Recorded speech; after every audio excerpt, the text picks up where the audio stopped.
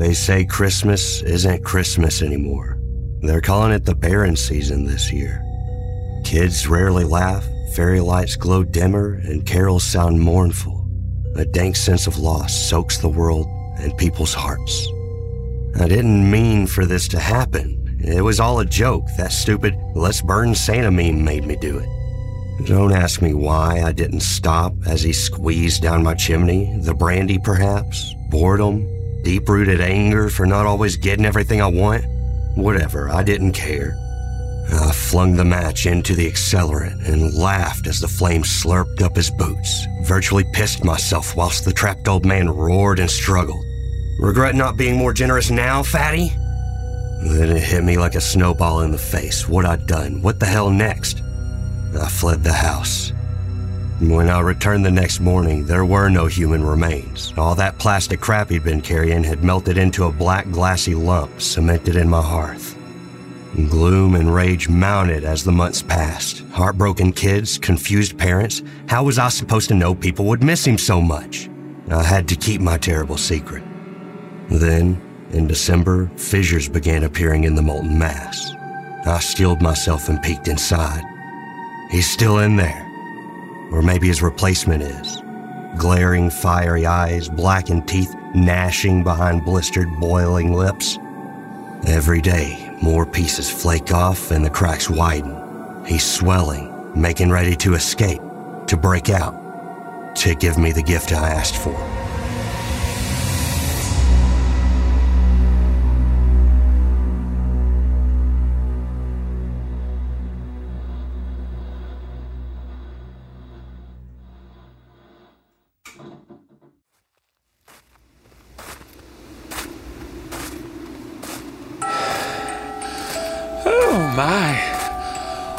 This walk to the cozy Christmas cottage feels like it's longer every year. Oh, I'm getting too old for this. My head feels funny. I feel like there's something I'm supposed to say. Oh, wait. Here we are. I'll just go inside before I... Brace yourself for the No Sleep Podcast Christmas 2022.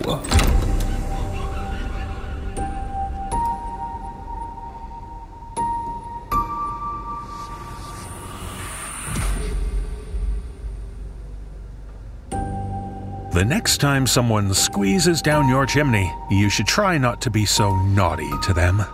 That's what we learned from author Lisselle Jones from the tale which was this episode's cold open, Christmas Isn't Christmas Anymore, performed by Regan Tacker.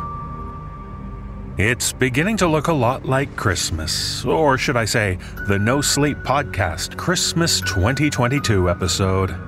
And with this episode coming out on the Christmas weekend, we can wish everyone a timely Merry Christmas, Happy Holidays, and all the best of the holiday season.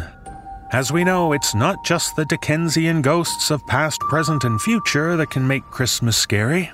We're thrilled to offer up our yearly festive feast of horrific delights. And so, it's the weekend of Christmas, and all through the house, there are creatures there stirring and fires to douse.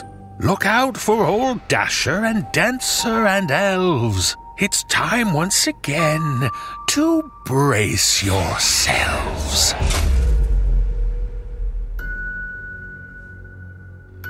In our first tale, we encounter an aspect of Christmas that can make anyone feel terrified. I'm speaking about the arduous task of buying people presents. And in this tale, shared with us by author S.H. Cooper, we meet a couple who find themselves unable to find the perfect gift online. That means going to the store to shop in person. I join Graham Rowett and Lindsay Russo in performing this tale. So hopefully you'll find a very helpful sales clerk while you're shopping, one who knows all about your memories made.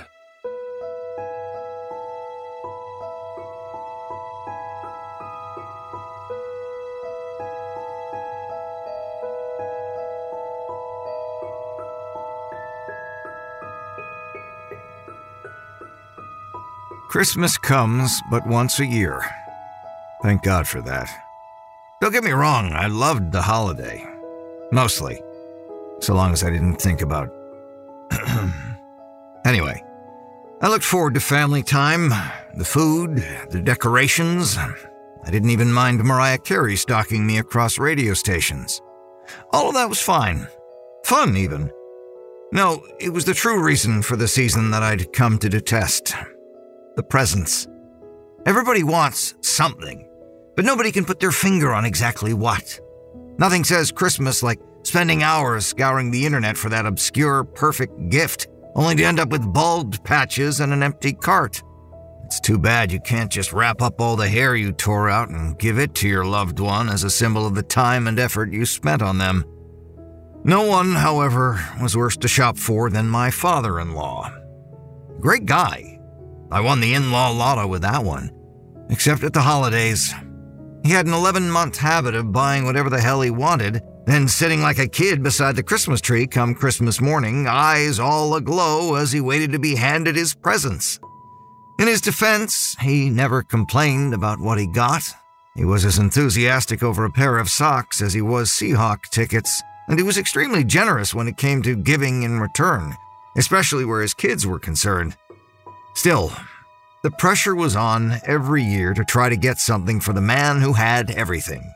My wife made it her special mission. I'd listen to her stomp around, grumbling and clicking and typing, then stomping some more before she inevitably stumbled upon some weird kitchen gadget or grill accessory she didn't think he had yet. It was a whole production. Right up till our 3rd year of marriage, when it seemed she'd run the well of dinosaur-shaped ravioli makers and customizable steak branding tongs dry. Her long, exasperated cry from the bedroom drew me to the door. No luck? She was curled up on the bed in the middle of our dark room, the light from her laptop screen highlighting her scowl. What does it look like? Like maybe we should do that no gift rule we keep talking about? We don't give or get anything, just enjoy the holiday. We can't. Dad loves getting his presents. Dad also hates waiting for Christmas to roll around to get what he wants. She rolled onto her back with a sigh and sprawled, starfish-like, across the bed. The duality of man. What are we gonna do? Dan already got him football tickets and a new jersey. I always said your brother was a bastard. I grinned, ready to dodge out the door in case a pillow came flying. Michael! Deidre? I'm being serious! This is serious! It's Christmas, Dee. Exactly!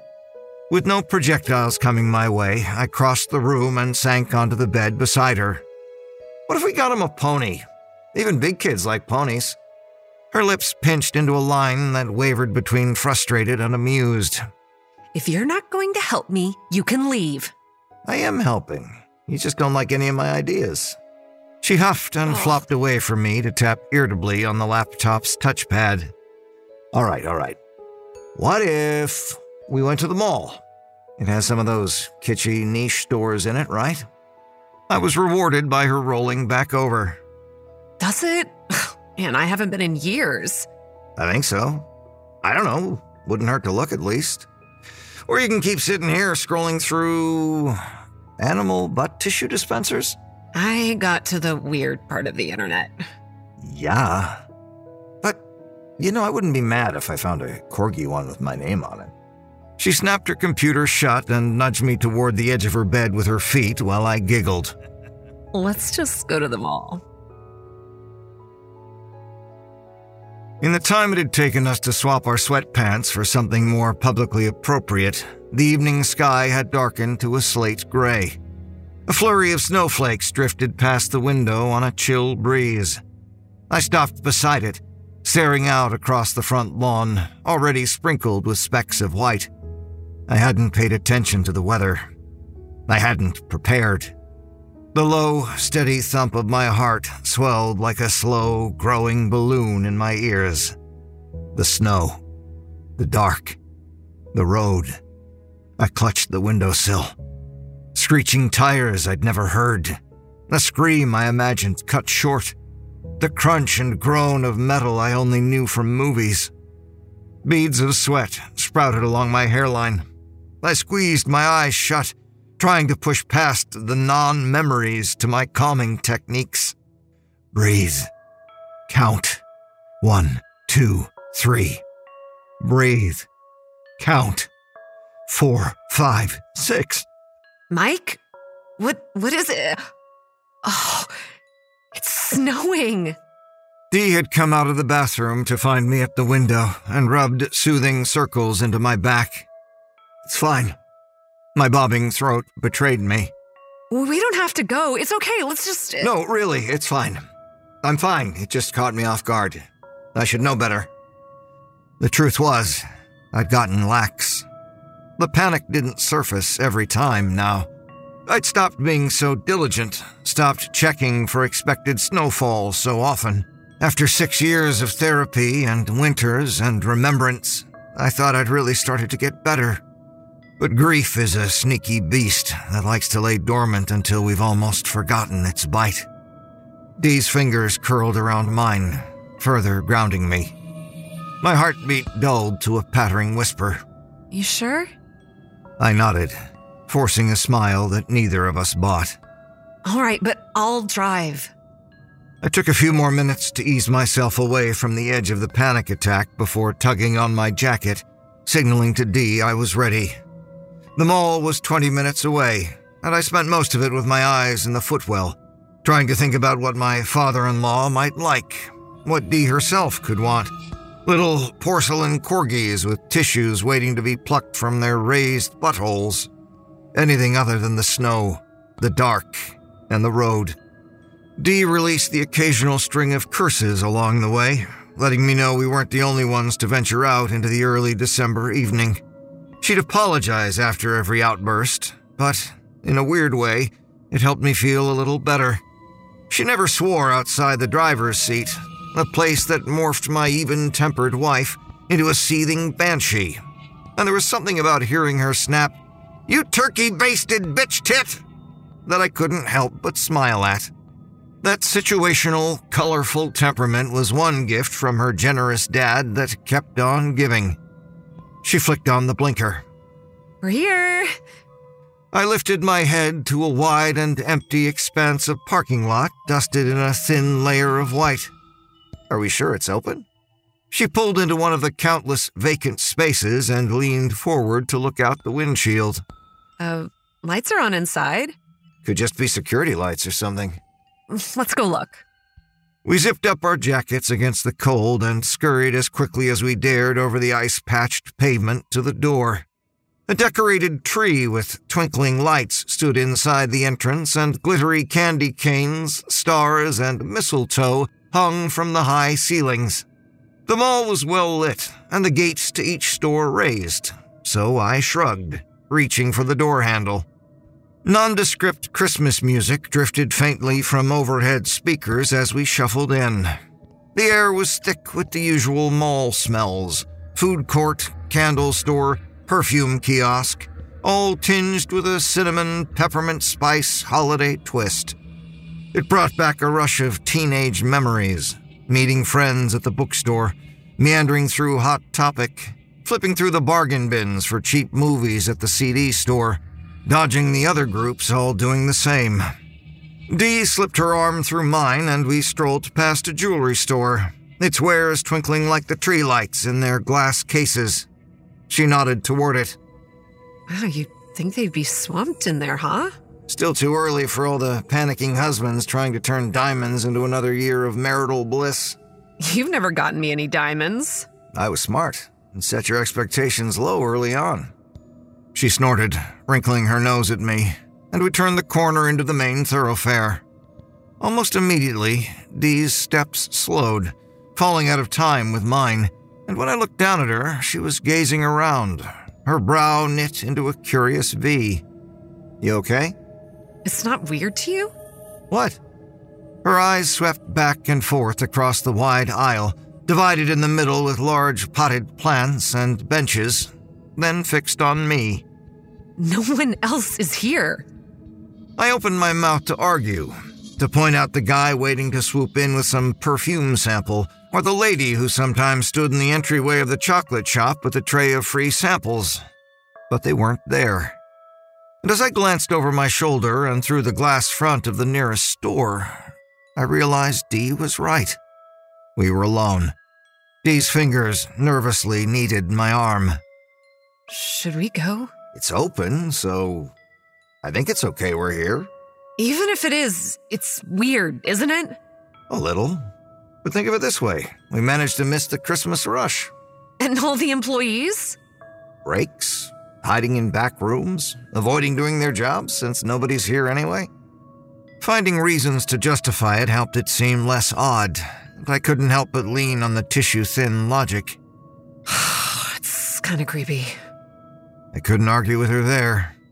The hallway felt much longer, the glass-domed ceiling much higher without a bunch of people jostling around us. The music had a hollow quality, trying to fill a space much too big for its tinny, generic notes. I took her hand and gave it a squeeze. Then let's find something quick and get out of here. The mall is not a place that's meant to be empty. Each store opening gaped at us, inviting us into empty bellies with bright window displays and festive decorations. We hovered in the entrance to some kind of hippie-looking place, where lava blobs bounced around their lamp enclosures and tie-dye shirts screamed for attention from their racks. It was all very warm and splashed in rainbow hues. It should have felt welcoming, but I couldn't make myself go inside, and Dee didn't ask to. I couldn't explain why it felt wrong, only that it did. There should have been people, a clerk at the very least.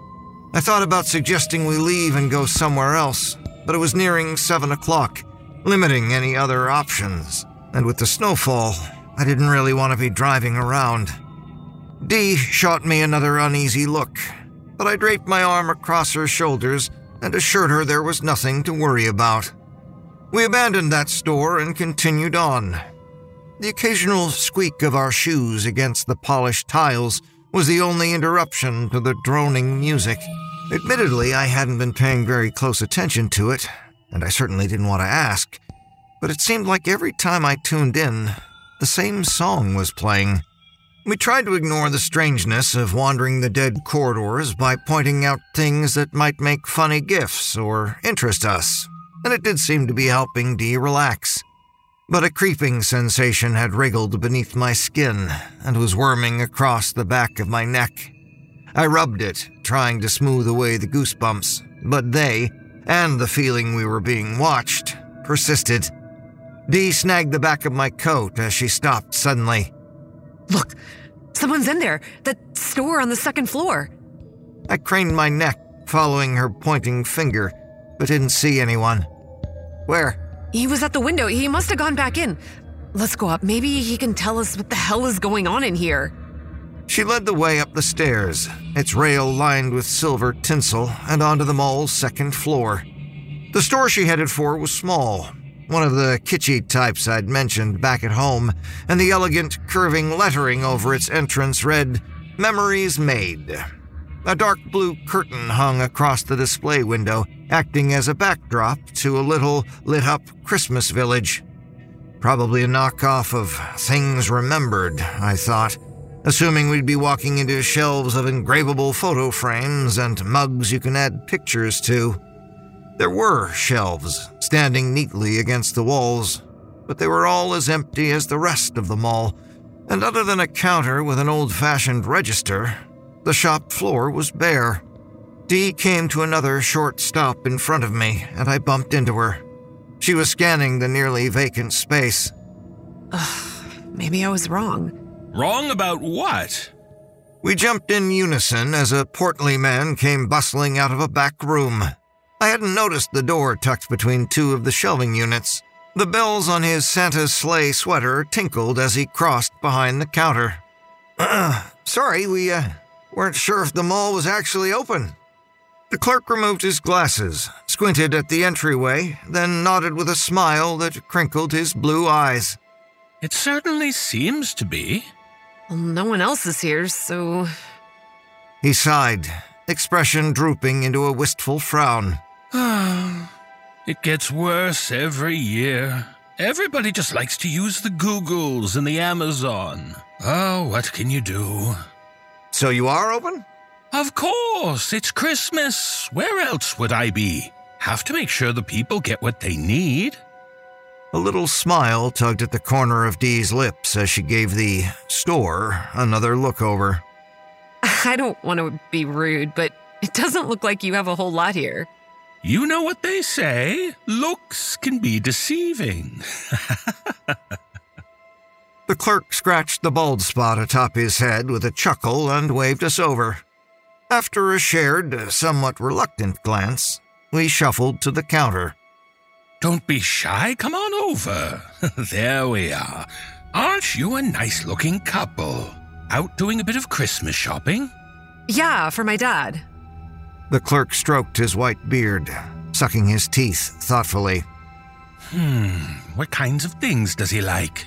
I don't know, football, cooking, usual guy stuff.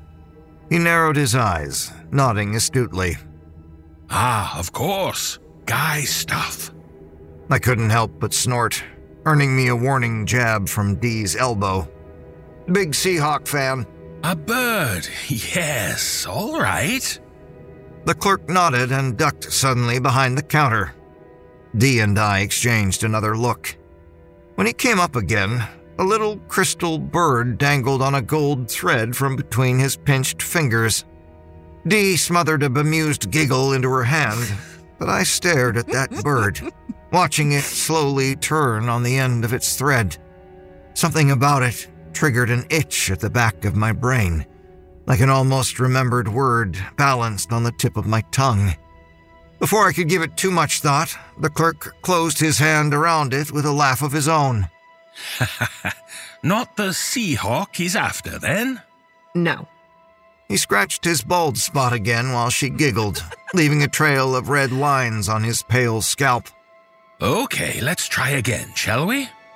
He disappeared behind the counter once more, and when he straightened, it was with a pair of white-rimmed ski goggles. A crack ran across the lens. Dee's smile faded slightly. He's not much into sports. Scratch. Scratch. Scratch. The clerk's nails dragged across his scalp in slow, contemplative curls. He stared at Dee, lips pursed. Her hand slid into mine, though my fingers remained slack in her grasp. It hardly registered at all. Not since I'd noticed the purple heart drawn in permanent marker on the goggles strap. My heartbeat throbbed in my skull like a distant drum. The purple heart seemed to thrum in time with mine. Let's see what else we've got back here, then.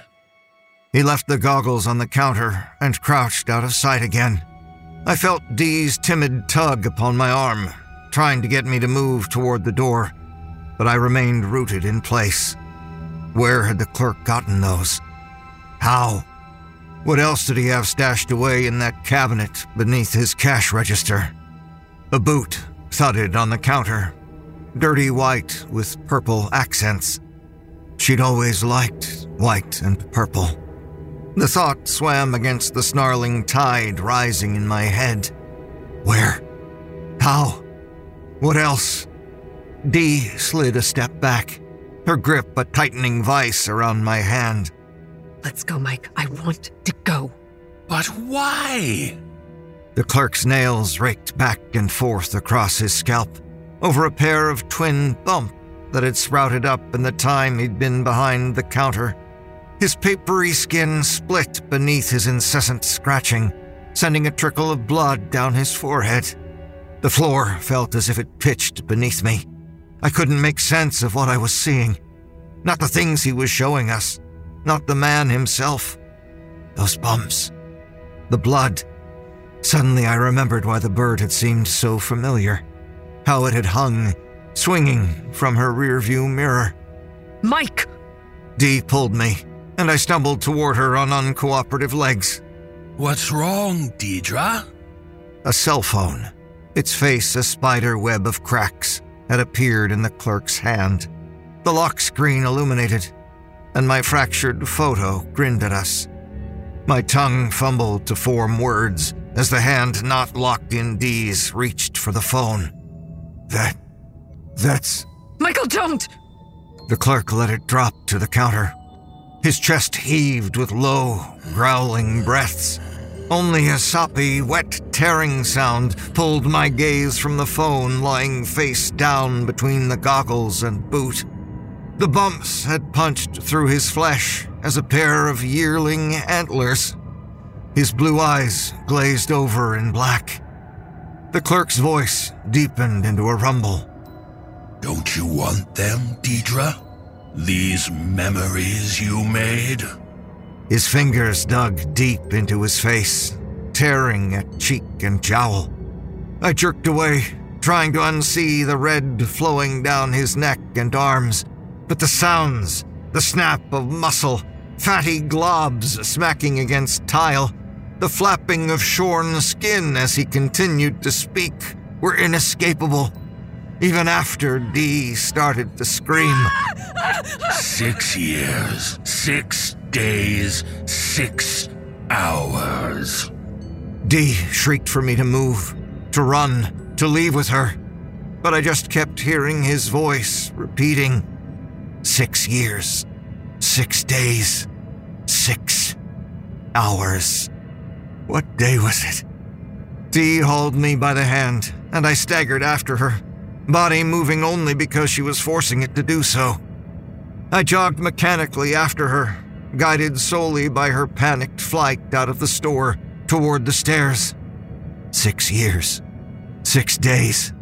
She'd managed to get me to the first landing before I dug my heels in, yanking us both to a halt. It's the 16th.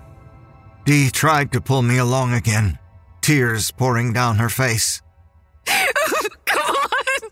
6 years, 6 days. That would have been December 10th. The day we took her off life support. Michael! Heavy footsteps scraped across tile. At the top of the stairs, a tall figure lurched into view. An emaciated body, chalky flesh stretched over bone, standing on cloven hooves.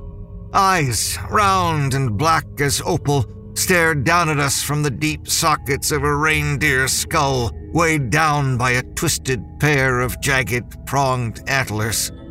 His voice was a terrible roll of thunder. You've been a naughty, naughty girl, taking a gift that wasn't yours. Dee shook her head, terrified gaze locked, unblinking on the thing. I didn't... This life was never meant for you. What did you do, Dee? Nothing! It wasn't... I didn't mean for it to happen. I couldn't do anything. It just... The creature's hoof clicked against the stair as it took a measured step toward us. You stole! Thief! I clung to the stair railing to stay upright. The accident. You. We'd worked for the same company. All three of us. Me, Dee, Susie. I'd only known Dee as Susie's co-worker.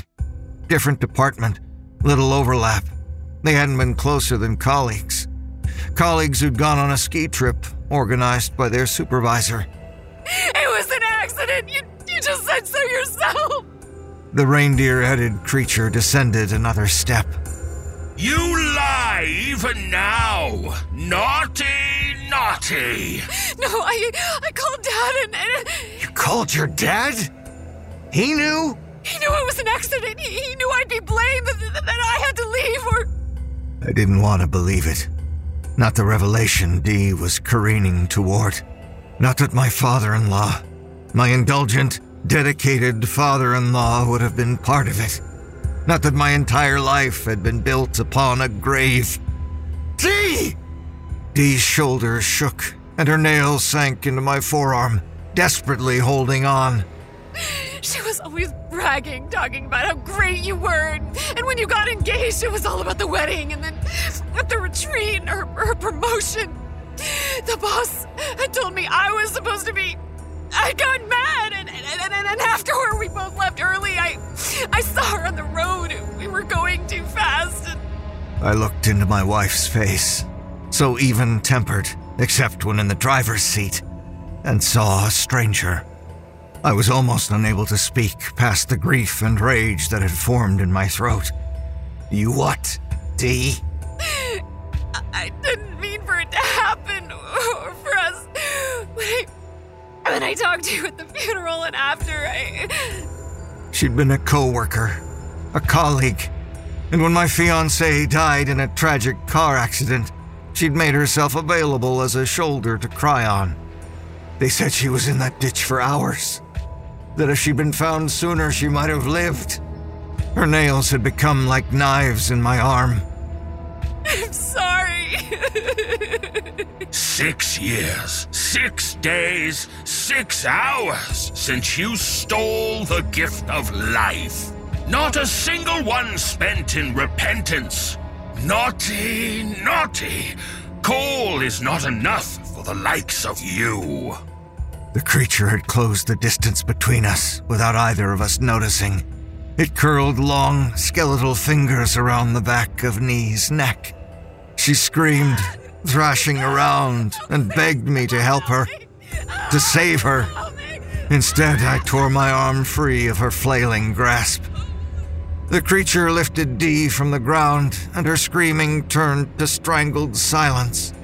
Her eyes, so wide and afraid, begged me still to rescue her.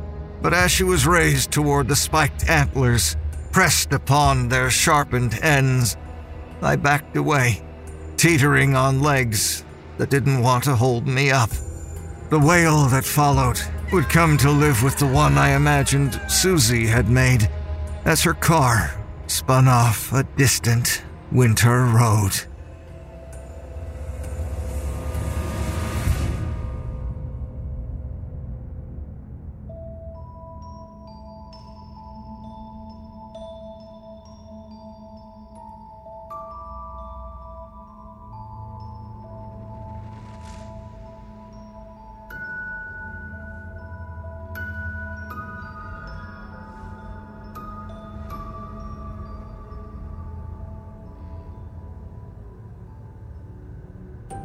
So often, Christmas is depicted in the, well, dare I say, the Canadian way. That is, lots of fluffy snow, a chill in the air, sleigh rides, snowmen, etc., etc. We don't often think about Christmas in places that remain hot and dry year-round. But in this tale, shared with us by author H.H. Duke, we meet a man delighted to get away from the heat and the sand to experience a white Christmas. Performing this tale are Dan Zapula, Wafia White, Peter Lewis, Atticus Jackson, Aaron Lillis, Danielle McRae, and Sarah Thomas. So if you find yourself with a Christmas cactus rather than a tree, enjoy the time you have in the snow. It's a bit more festive than the Christmas desert.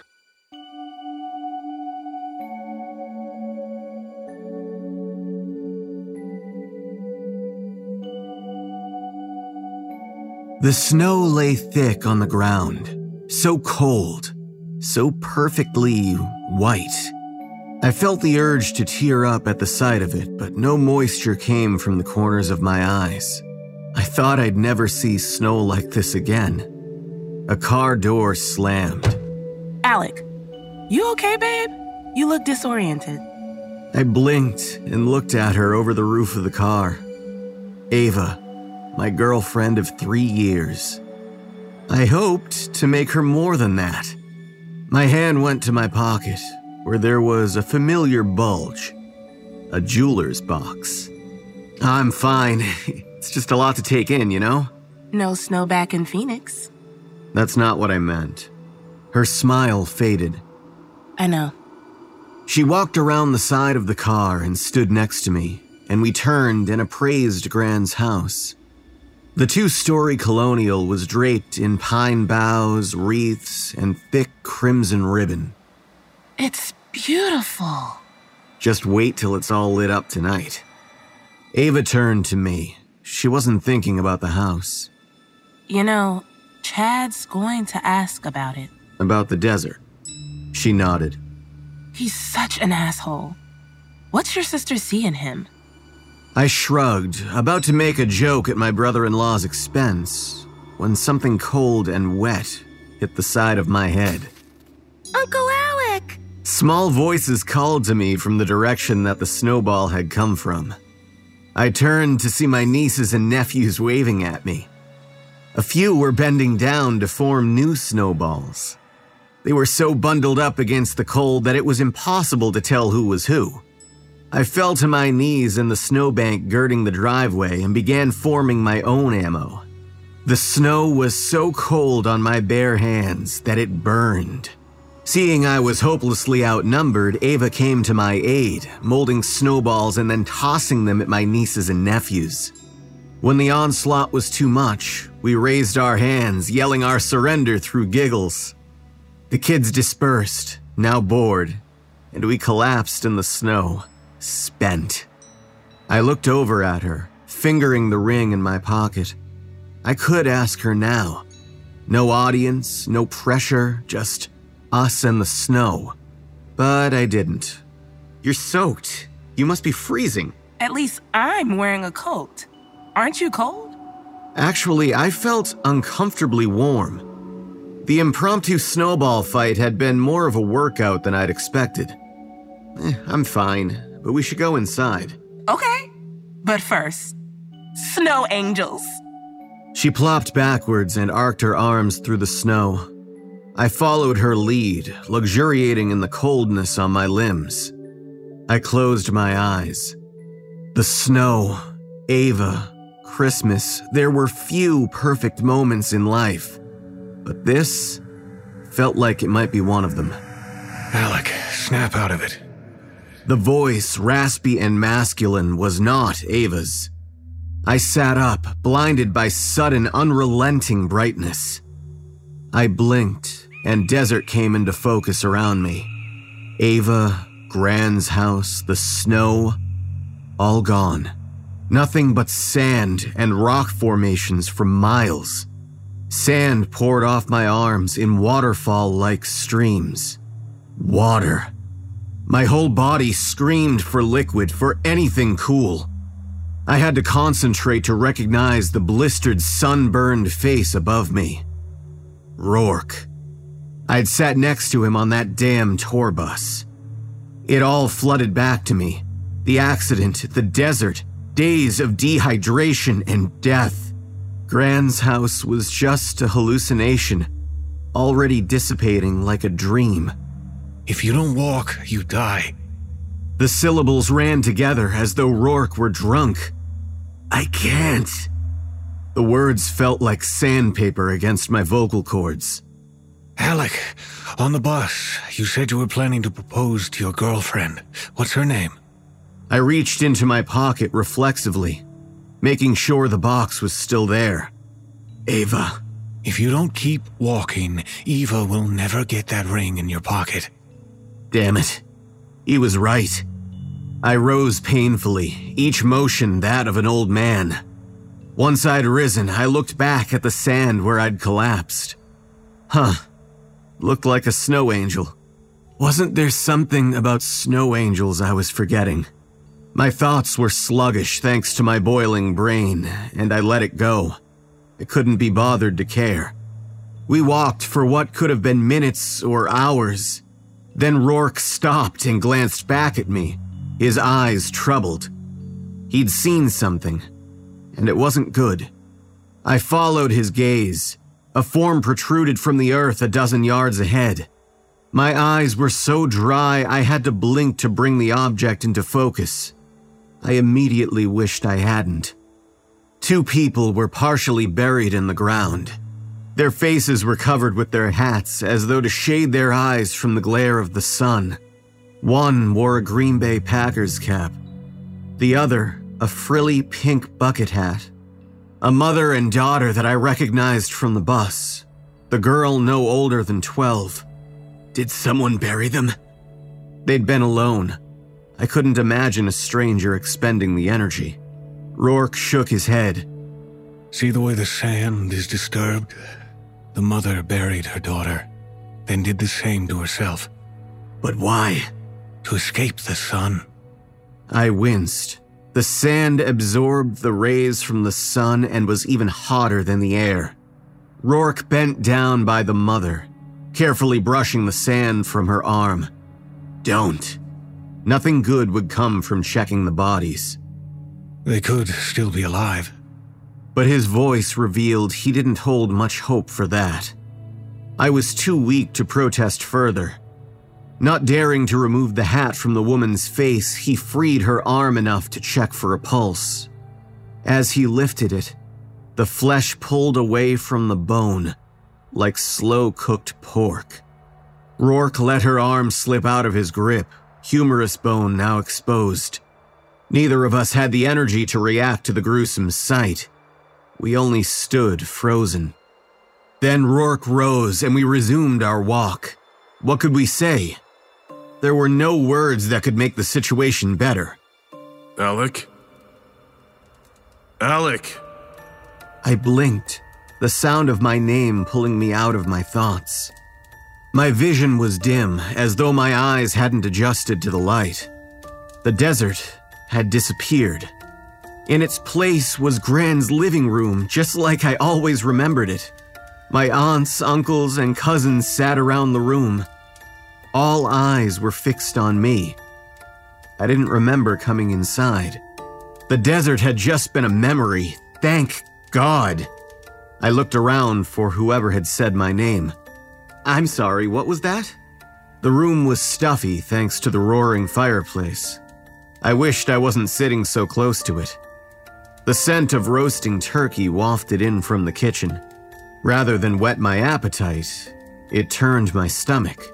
Mom stepped into the room carrying a tray of empty glasses and a 2-liter of Coke. She started filling and handing out glasses one by one. I waited impatiently, reminding myself I had waited far longer for a drink. I could stand a few minutes. Chad spoke, and I realized with distaste that he'd been the one calling me. Spacey much? Was asking about your desert adventure. Care to share the deets? Jan, Chad's wife, and my sister gave him a disapproving look. Alec doesn't want to talk about that. Chad threw up his hands. What's the big deal? Alec was man enough to survive it. Surely he's man enough to rehash it. You really find out what you're made of when you go through something like that. Jan started to protest again, but I stopped her. It's okay. It wasn't, but I didn't want to cause a scene. Atta boy. How'd you get stranded out there anyway? We were visiting Organ Pipe National Monument. We'd booked an off-road desert tour. The tour was supposed to be back by brunch before the heat of the day kicked in. I snorted. It seemed like a joke now. There were 2 of these buses on the tour. They looked like conversion vans with the tops sawed off and a shade awning installed. The one ahead of us held 12 people, ours held 11. Ava here decided she didn't want to get up that early, so I went solo. Thank God for that. Ava twined her fingers through mine. She felt guilty for not being with me, but her absence was the one silver lining of the ordeal. I swallowed, bracing for the next part. I'm still not sure what happened, if the guides lost course or what, but the other bus was in front and we were going pretty fast, and then they were just gone. Nosedived into a ravine. Our guide realized what happened and swerved, but we collided with a boulder.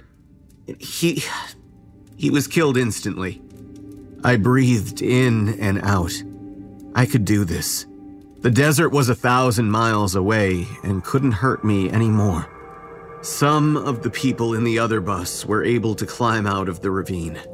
There were children present, so I didn't mention the screams of those too injured to do so. There was no cell service in the desert. We figured the tour company would come looking for us once we didn't return. So we waited. Once we'd waited a day and a night, we started walking. Mom continued to make her way around the room, pouring glasses of Coke for everyone, slowly filling each glass so as not to overfill it. So, how long were you out there? The question flummoxed me. Time ran together in the desert. Ava chimed in helpfully when I didn't respond. 3 days. Chad leaned in. What was it like? No one stopped the conversation, not even Jan. They were breathless, eager for details. They'd been wondering about this, had discussed it on the drive here. Arranged in a circle with their expectant, hungry eyes, they looked like vultures. I hated vultures. Always circling in the sky, just waiting for you to fall. Well, Chad, it might come as a complete shock to you that it was absolute hell. You want to know what it's like? It's like being turned into a piece of human jerky. Blinking is like rubbing gravel over your retinas. It hurts to move, to even think, and the worst part is... My shoulders heaved as I thought of the woman and her daughter in the sand. The worst part is that others are dying around you and you don't even care. Not really. Because the same is happening to you. I leaned back in my chair, the fervor of rage gone from my body completely, replaced with a weariness that penetrated to my bones. At the end, most of them didn't even know where they were. They were talking to the air, embracing phantoms. One guy dove into the sand and started moving his arms like he was swimming. His nose got all busted up from the impact, but he was so dehydrated that it didn't even bleed. He was smiling. Around me, everyone remained silent. My outburst had made them uneasy. Hot embarrassment washed over me. I shouldn't have let Chad rile me up. Mom had finally arrived in front of me. She started to pour the remainder of the soda, but only a swallow's worth filled the bottom of the cup before the bottle ran dry. She hurried off to the kitchen, presumably to find more. I looked down at the glass, annoyed. I picked it up and put it to my lips, but the liquid, distributed as it was around the ice, barely trickled onto my tongue. How did you get out? I turned towards Chad. What? Ava stood up. That's enough. Why don't we... I put my hand in the air and she stopped, her expression anxious. I turned back to Chad. What did you say? Chad smiled wide and leaned towards me. I asked how you got out of the desert. Were you rescued? Did you find a ranger station? Why would you ask that? It's a simple question. Chad gestured around the room. We all know how you ended up in the desert. Your tour bus crashed, killing the guides and draining your resources. You stumbled around Organ Pipe for 3 days. That's a beginning and a middle. How's it end? Well, I wanted so badly to answer his question, to knock the smirk off his face, but I couldn't. I didn't remember how I'd gotten out of the desert, but obviously I had because I was here at Grandma's house in the snow. It was Christmas and I was here exactly where I wanted to be. I need some water. I rose from my chair and dashed to the kitchen. Mom was there, frowning at the open pantry. I'm afraid we're out of soda, dear. Mom? I felt as though I was seeing her for the first time. You and Dad are divorced. Why are you at Gran's house? Mom looked at me, tilting her head gently to the left. We planned this, silly. So you could have everyone here for Christmas at the same time. Just like you wanted, remember? It's the least we could do. Oh, this made sense. What had I been thinking? I was still thirsty, and since there was no soda left, water would have to do. I pressed my glass to the dispenser on the fridge, but nothing came out. Mom shrugged. It's broken. We'll get it fixed after the holiday. Tap water, then. I approached the sink. I raised the tap, and the pipes knocked and creaked. No water came out. Oh, dear. Mom's forehead knit in concern. Maybe the pipes froze? I was suddenly aware of how the spit in my mouth was terribly, grossly thick. I hadn't been this thirsty since I'd been in the desert, which I didn't remember leaving. At the end, most of them didn't know where they were. Panic rose in my throat. Nothing mattered except water. I opened the fridge, but all that was inside were the ingredients for the holiday meal. Not even a pint of milk. I looked across the living room to the tree. I ran to it, ignoring my mother's cries of concern, falling on my knees at its base. I dipped my hands into the reservoir, the pine needles sharper than I expected them to be, but I didn't care. I paused to examine the palmful of glorious liquid, but it immediately dribbled out between my fingers and onto the floor. I scooped up more, pressing it to my lips as quickly as possible, but it still didn't make it to my tongue. I tried a few more times before breaking into sobs. Why couldn't I drink anything? And why couldn't I remember how I'd gotten out? A hand gripped my shoulder. Honey? What's wrong? I turned to her. The movement made me aware of a deep pain in my body. I don't think I made it out of the desert. Of course you did. I did? Of course. She smiled. Did you have another flashback? She lifted my chin so that she was looking directly into my eyes. You've been through so much. I wanted so badly to believe her, but how did you know Chad was an asshole? Her brow knit together. What do you mean? Outside, you called Chad an asshole, but you've never met him before. She faltered. Finally, she said, You just talked about him so much, you know? It was a good excuse, but it was delivered too late. The room brightened, and I closed my eyes against the glare. When I opened them again, I was surrounded by severe, rigid red bluffs. I sat next to a saguaro, noticing that a few of the spines were stuck in my hands.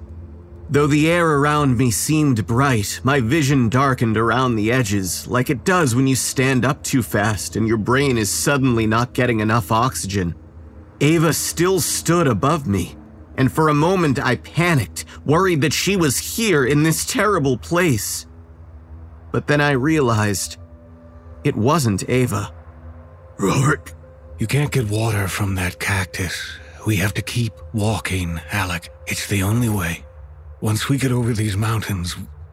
I blinked, noticing a ridge of mountains in the distance. It came back to me that we'd been walking towards them, that Rourke thought he recognized one of the peaks and remembered there was a ranger's station on the other side of it. I looked up at Rourke. I don't want to be here. I don't want to experience this. The only way you'll get back home is to keep walking. Then you can give that ring in your pocket to your girl at Christmas just like you planned. But only if you keep walking. He reached out his hand. After a moment, I took it, wincing as the cactus spines pierced deeper into my skin. As I stood, the desert dissolved back into Gran's living room. Ava was helping me up from the floor. I looked around, again disoriented at the sudden shift in location. Were you in the desert with Rourke? How did you know? I looked around for signs that this was a hallucination, but found none. In fact, it seemed clearer here. In the desert, static had been eating at the edges of my vision. She smiled sadly. It's always him. He saved your life out there, kept urging you to come back to me. It's ironic that he steals you from me now. My face screwed up, and I felt like a child. I don't want to go back there. Shh. You don't have to go back there. Not ever again. Stay here with me.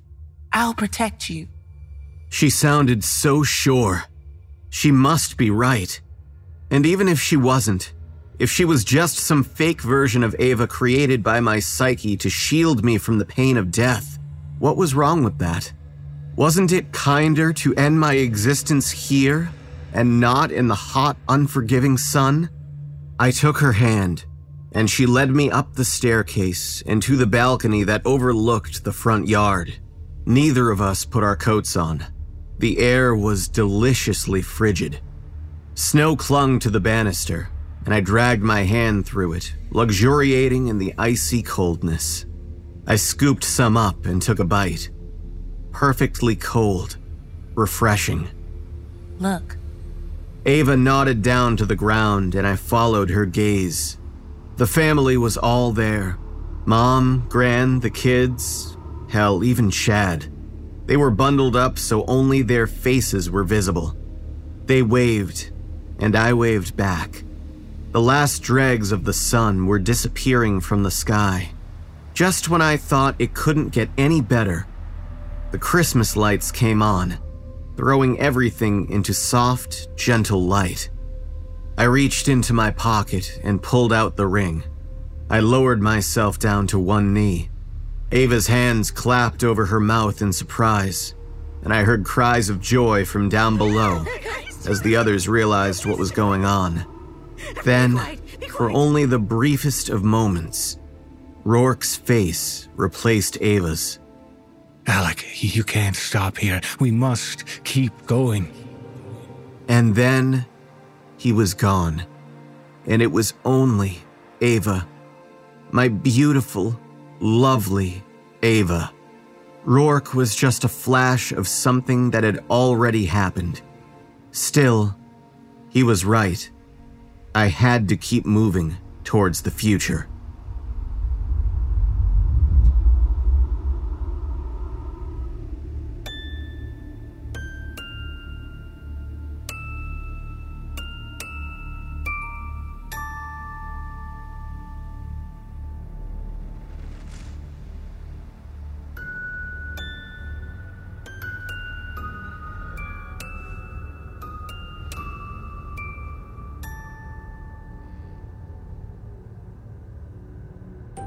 As we've mentioned, buying presents for loved ones can be difficult. It's even worse when you have to buy some gag gift for a coworker. Office gift exchanges are a real pain. But in this tale, shared with us by author Marcus Demanda, we meet a woman who is using the opportunity to send a very special message to a very special coworker. Performing this tale is Nicole Doolin. So remember, it's not about receiving gifts this time of year. It's all about the spirit of giving.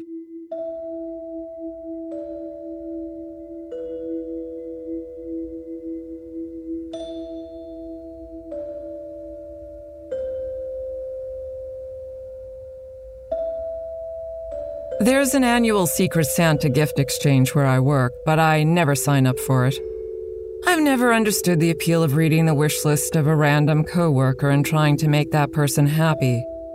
Nor am I generally one who likes to surreptitiously slip things into the mailbox cubbies of my mostly anonymous colleagues. But this year, for Harley Monroe, I made an exception. Almost. I still didn't sign up for anything.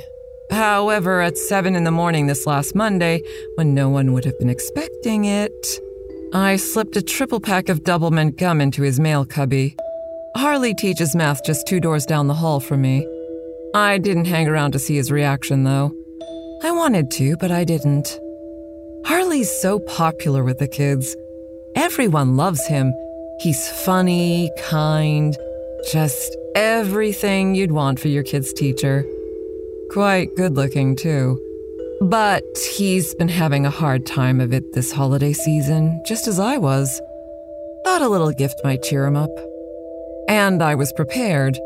Well, after school was over, more than an hour after he'd left the building, I slipped in my second gift so that it would be the first thing he saw Tuesday morning. It was my hope that this one would go over better than the gum. I hadn't seen him chewing gum all day. But the shiny brass-colored iPhone protector case was pretty snazzy, if you ask me. Took me a while to catch a glimpse of him scrolling around on his phone that day. He hadn't put the case on, even though I knew it would have fit perfectly. No matter.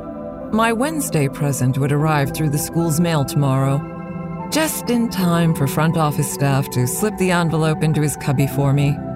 He might not get it until midday, but still, it would be there. A little keyring pendant in the shape of a heart. None of these things were of much monetary value, of course, but it was Christmas, and he'd been so very sad lately. It was the thought that counted. The spirit of giving while expecting nothing in return. That's what it's all about, right? Funny. Harley went home early on Wednesday. Oh, but that was frustrating. If he got sick now the week before winter break, he might not see my final 2 gifts for Thursday and Friday until after New Year's. Nothing I could do about it, except overnight them to his new apartment. I was running short on choices. There were only so many things in the stupid purse I thought he would recognize. Into the Thursday envelope, I slipped his girlfriend's vaccination card and her driver's license. Into the Friday box, a picture of where I'd buried her body. I'm such a fool. I should have expected this. I'm smarter than this. On Friday afternoon, as I was about to begin my Christmas break, I found an envelope waiting for me in my own cubby. Inside of it were 2 items. The first was a note, and it was in Harley's handwriting. You forgot something. The second was a still shot from the front office school security camera, time-stamped 7 a.m. Monday. It showed me in high res and in color going through the empty office on my way to the mailroom. Right about now, he'd be getting the Friday mail. He likes to get the mail right after it comes, even when he's sick. You do get to know a person after so many years of marriage. You get to where their habits and routine are not only known but predictable. This is especially true if you also work in the same building. I doubt he's alone. Well, Merry fucking Christmas to me. Guess I know where I'll be spending it.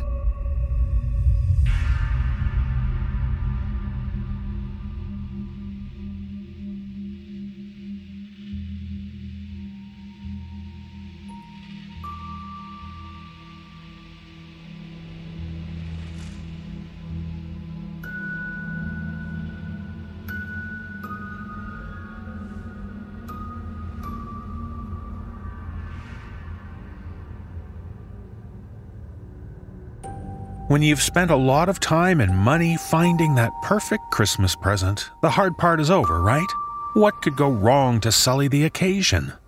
Well, as we learn in this tale, shared with us by author Beth Carpenter, if your gift isn't, shall we say, appreciated, it can really put a damper on things. Performing this tale are Ash Millman, Erica Sanderson, James Cleveland, Penny Scott Andrews, and Lindsay Russo. So remember to be thankful when someone gives you a present. That way you'll be giving the gift of gratitude.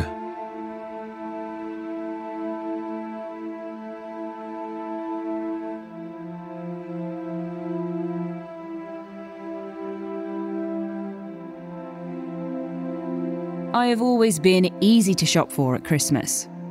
Sometimes co-workers have been weirded out by my enthusiasm for the gag gifts they've given me in Office Secret Santas.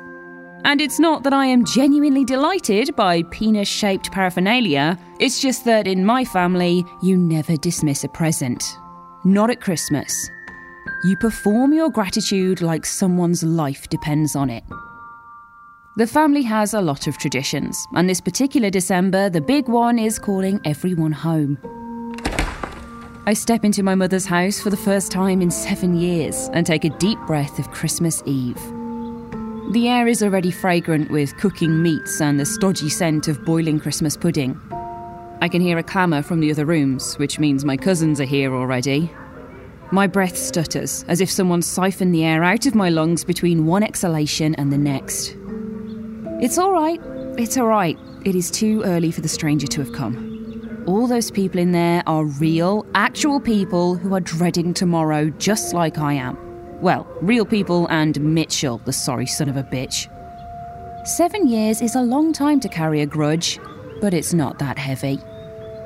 I turn back to my mother. Her lips are pursed and she's looking at me with opaque eyes.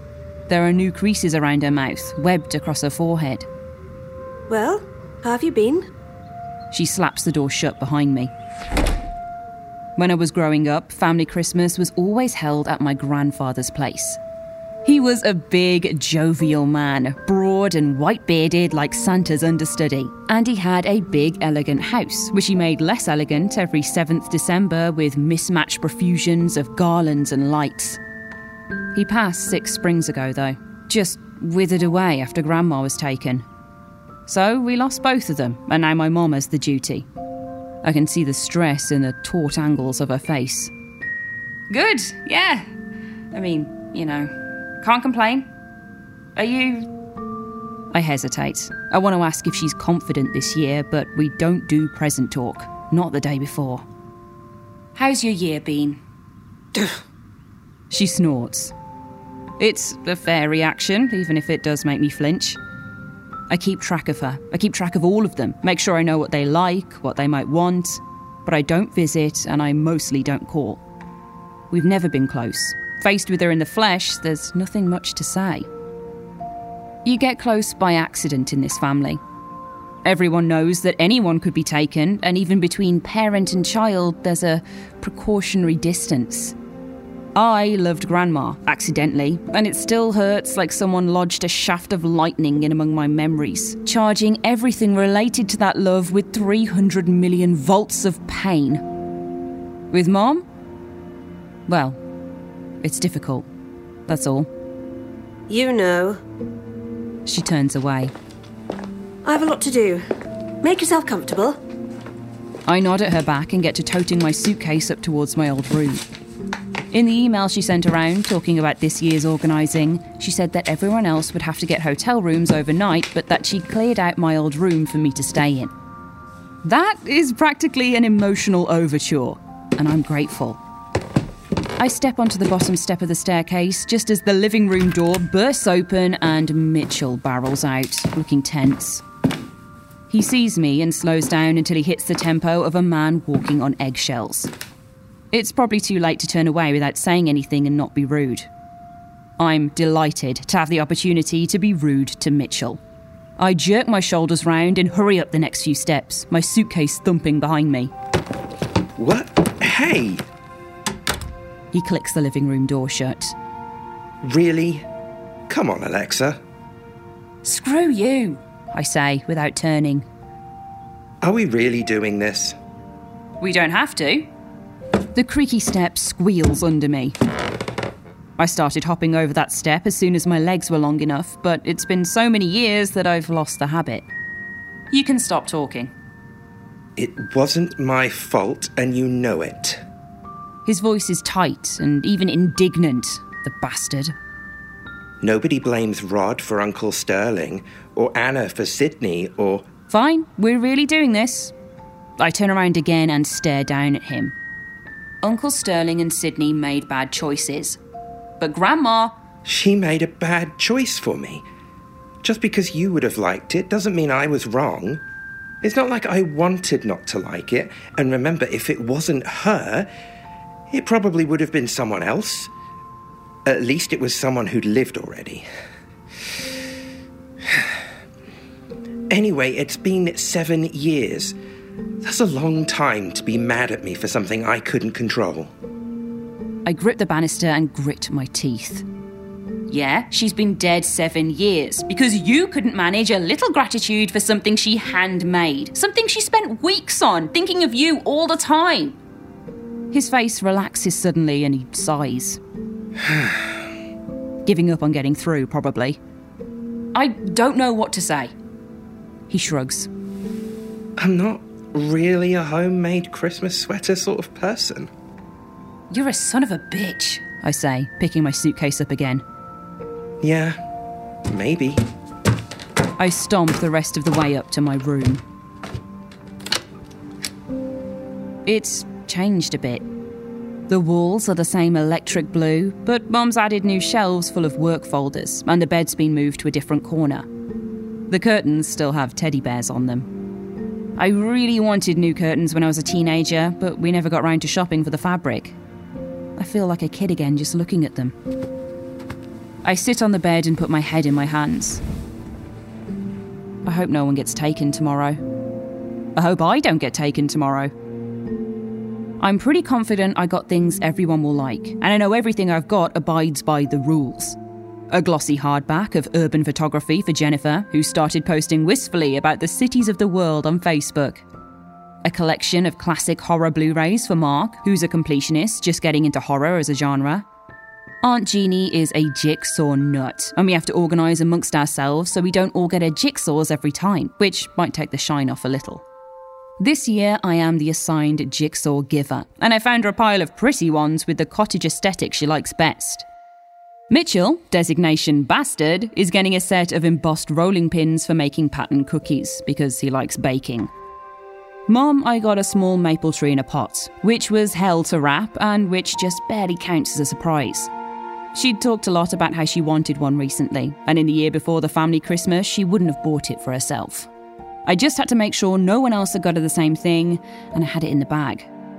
Then so on, so forth. No money, nothing outrageously expensive, nothing anyone else has also bought. It has to at least technically be a surprise. Those are the rules. The actual evening part of Christmas Eve greys into the scene as the fairy lights go on across the houses around us, and Mom knocks on my door.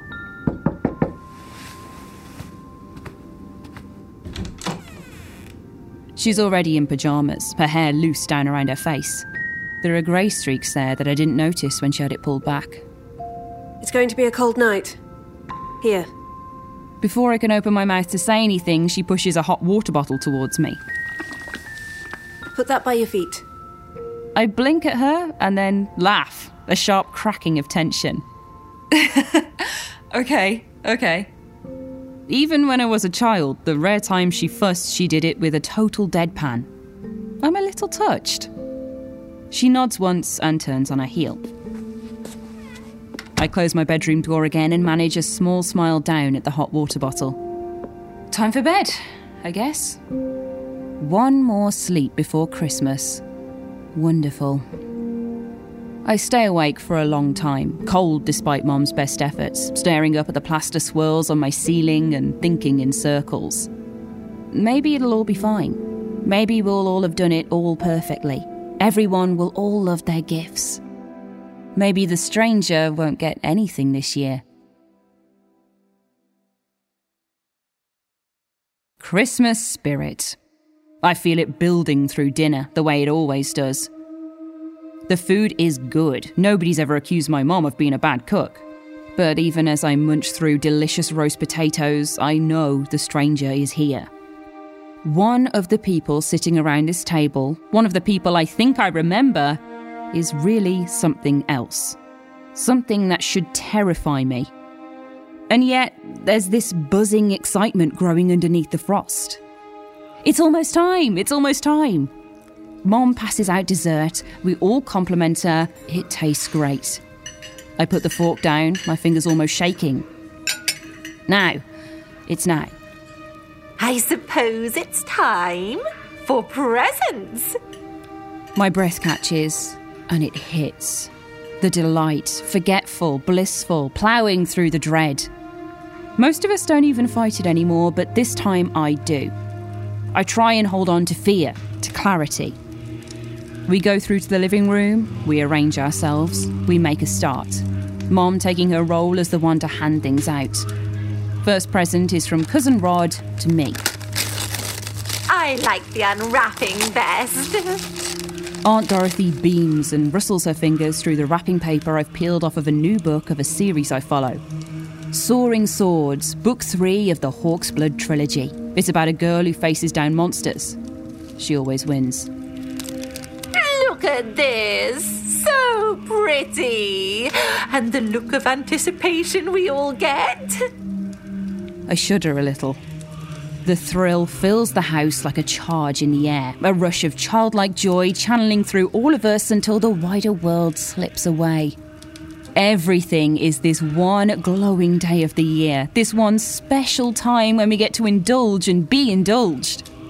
My heart is beating a little faster than normal, and my eyes keep being drawn to the enormous stack of presents wedged under the tree. They wouldn't all fit, of course, but Mom has made a good go of stacking a representative sample under there. It's a riot of colour and pattern, shining with reflected light from the lights on the tree. Mom's standing by the tree, oddly still. When I focus in on her, I realise she's looking back at me, her eyes locked to my face. I've never seen that expression on her face before. Mom? My voice threads through the quiet murmurings of the family. She actually jumps and jerks her eyes away from me. Her hand shoots out and she plucks a present out apparently at random. Creamy wrapping with cartoon reindeer on it. An elaborate bow. She reads the tag. Anna? From Mitchell. Anna's face lights up and she makes grabby hands. Mom passes the present to Mark, who passes it to Jennifer, who tosses it over to Anna, who's pulling the paper away the moment she catches it. Some kind of anime figure drops into her lap. I didn't know she collected them. Mitchell's jaw unclenches slightly. I can see sweat shining on his forehead. A present from Rod to me, a present from Mitchell to Anna. So, Rod isn't the stranger. Mitchell isn't. Anna isn't. I look around again. Almost everyone seems happy. Aunt Dorothy is smiling so hard that her dimples are near breaching the structural integrity of her face. Pick one out for yourself, Ruth. Mom stiffens, then shakes her head.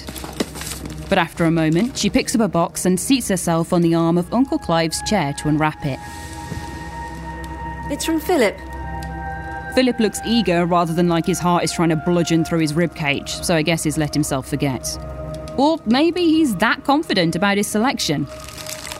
Not Philip, not Mom. His selection turns out to be fancy bath soaps. I consider that a ridiculously risky choice, but Mom actually smiles slightly before going back to the weird, greyed-out look she's just adopted. She looks old and tired, unfamiliar.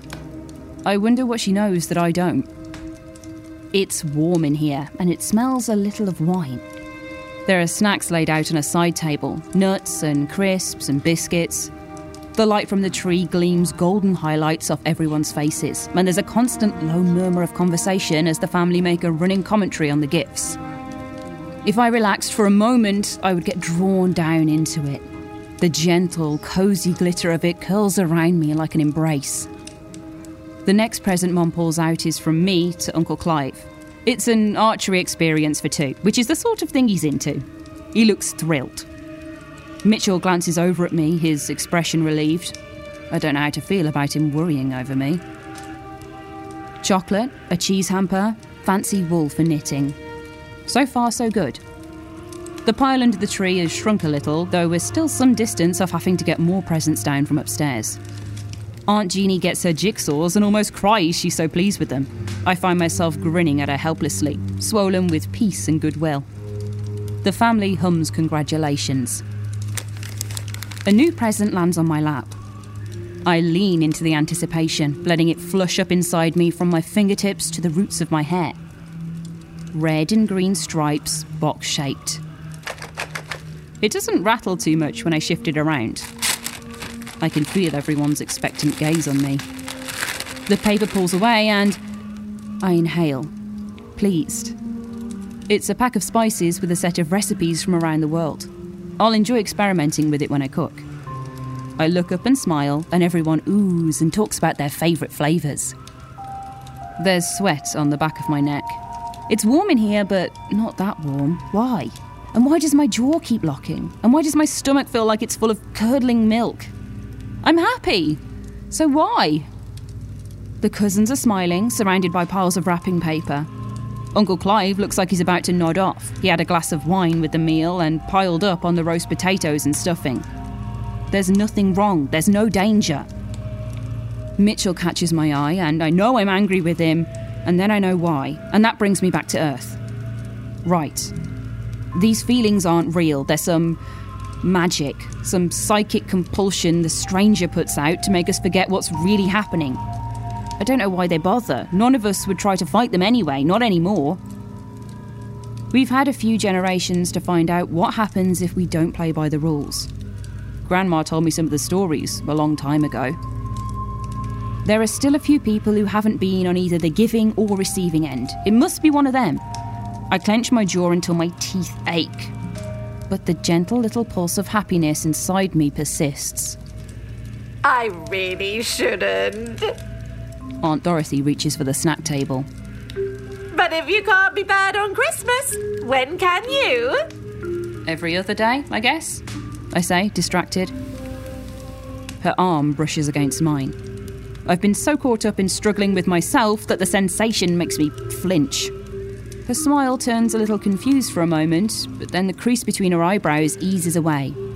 I can see the fairy lights reflected in her eyes. It's so good to all be together again, isn't it? I think of Grandma. Not all of us.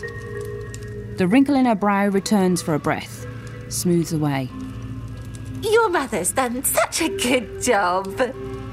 I make affirmatory mumbling noises and look over at Mom again. She's hit an efficient rhythm. Whatever was bothering her before, it has been pushed back behind her deadpan. Presents arrive at their intended destinations with dispatch. It seems to me that I have never seen such a variety of Christmassy patterns as there are on the paper this year. Scraps blow across the floor every time someone shifts. I'm losing track of my list of who was given and who was received.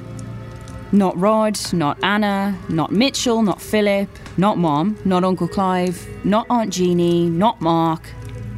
Has Jennifer? Oh, that's right, photography.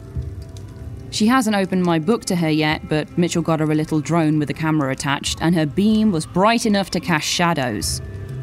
Not Jennifer. Aunt Dorothy is looking at me as she pops half a biscuit in her mouth and bites down. Flecks of sugar sprinkle onto her skirt. I swallow. George hasn't featured yet either. It could be him.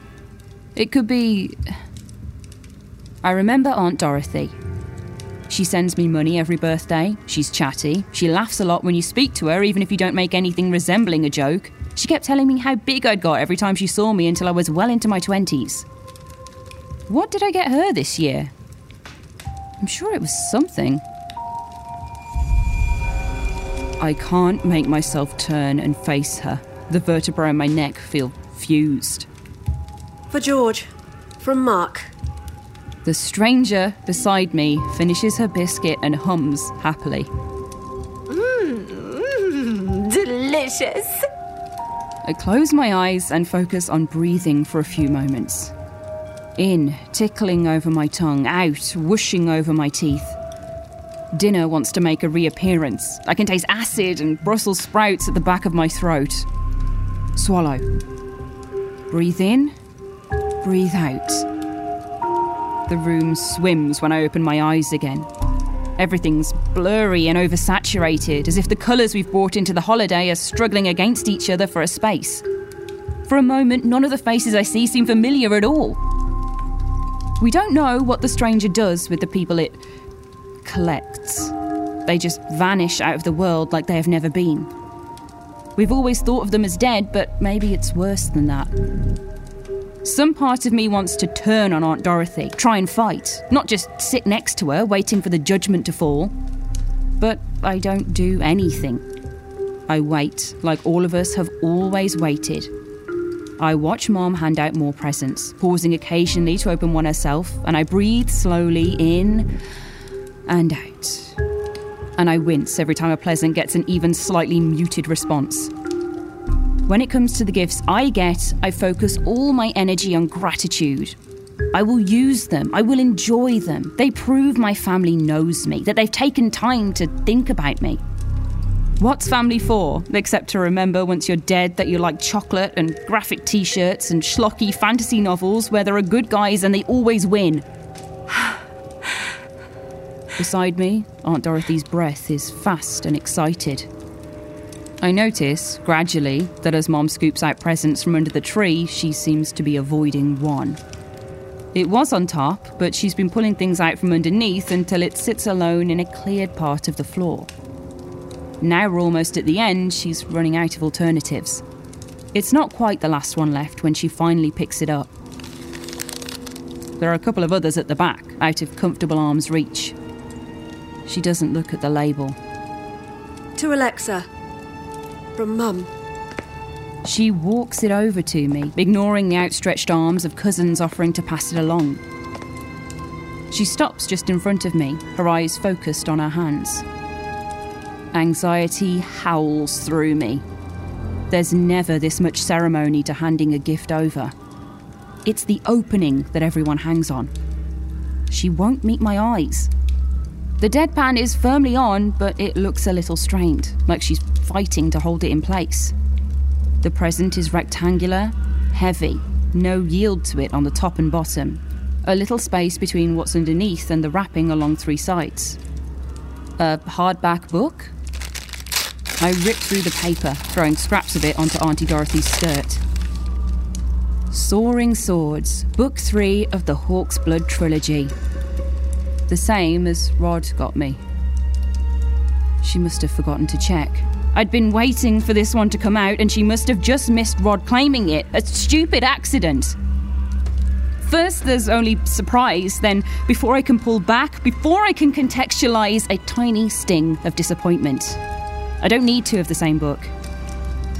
No. Oh no. I look up again into my mother's greyly resigned face, and I reach for the gratitude, for the love, for all the... It's the thought that counts I can muster. Thank you. The word slide slipshod out of my mouth. I was really looking forward to this one. Now I have two, but I can return one, get the money, it's fine. Thank you so much. No good. It's useless. The stranger in its familial guise is very still by my side, alert like a hound smelling blood in the air. Mom looks into my eyes, and the granite expression flickers into a tiny, soft smile. Regretful. Sorry.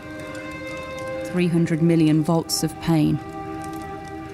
No! She turns and goes back to the tree to get the remaining presents. Some ugly part of me hopes one of them is a disastrous choice. Booze for Mark, the recovering alcoholic. A day of falconry for Aunt Jeannie, who's terrified of birds. Someone else can get taken, not my mother, who I haven't figured out to be close to yet. But no, everyone else is pleased with their haul. All the other givers are safe. Mom, incongruous, ridiculous, goes out into the hallway to put her coat on. For the journey. Aunt Dorothy leans over, breathes in my ear. Thank you so much for the present, sweetheart. I love it.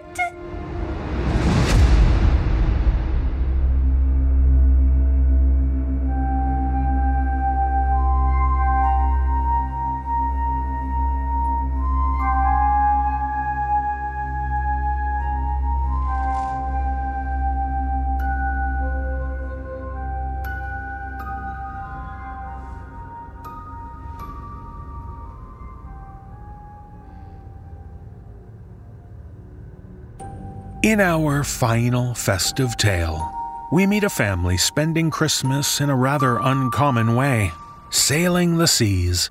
But being aboard this ship isn't as happy an occasion as it should be.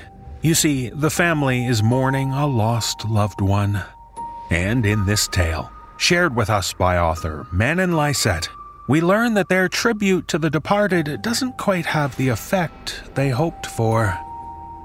Performing this tale are Kyle Akers, Kristen DiMercurio, Aaron Lillis, Jesse Cornett, Sarah Thomas, James Cleveland, Danielle McRae, David Alt, and special guest, Mitch Gerrits. So perhaps you should celebrate the holidays on solid ground. It's probably much better than taking the Christmas cruise.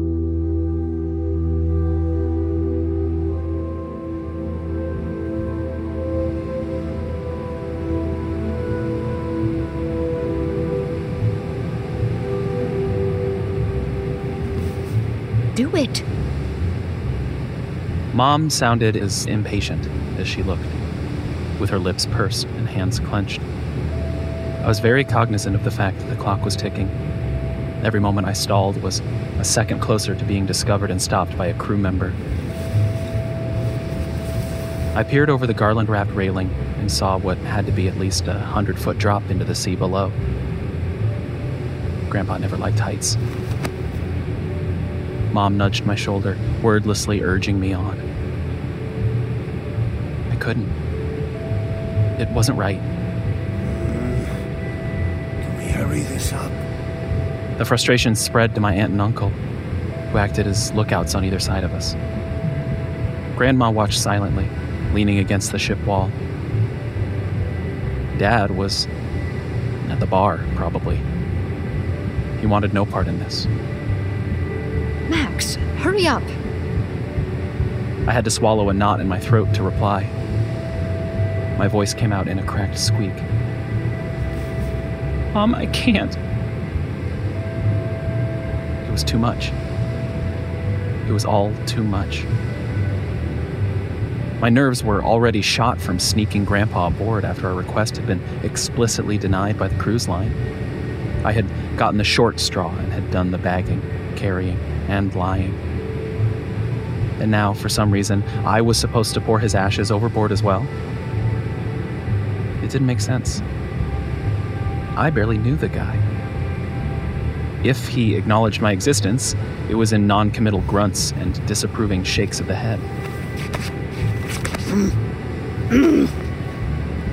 Grandma Ethel shoved past me like a football player. She ripped the Ziploc bag from my hands, leering at me in that nasty, judgmental way only the elderly can pull off. I'd seen that look before. The first time she'd seen my nails painted black. You'd think I'd spat in her face. I shrugged and stepped aside.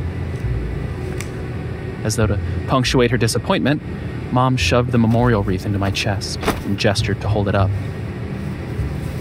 I mean, I call it a memorial wreath, but really it was a life ring wrapped in tinsel and artificial pine leaves with a few plastic poinsettias dotted throughout.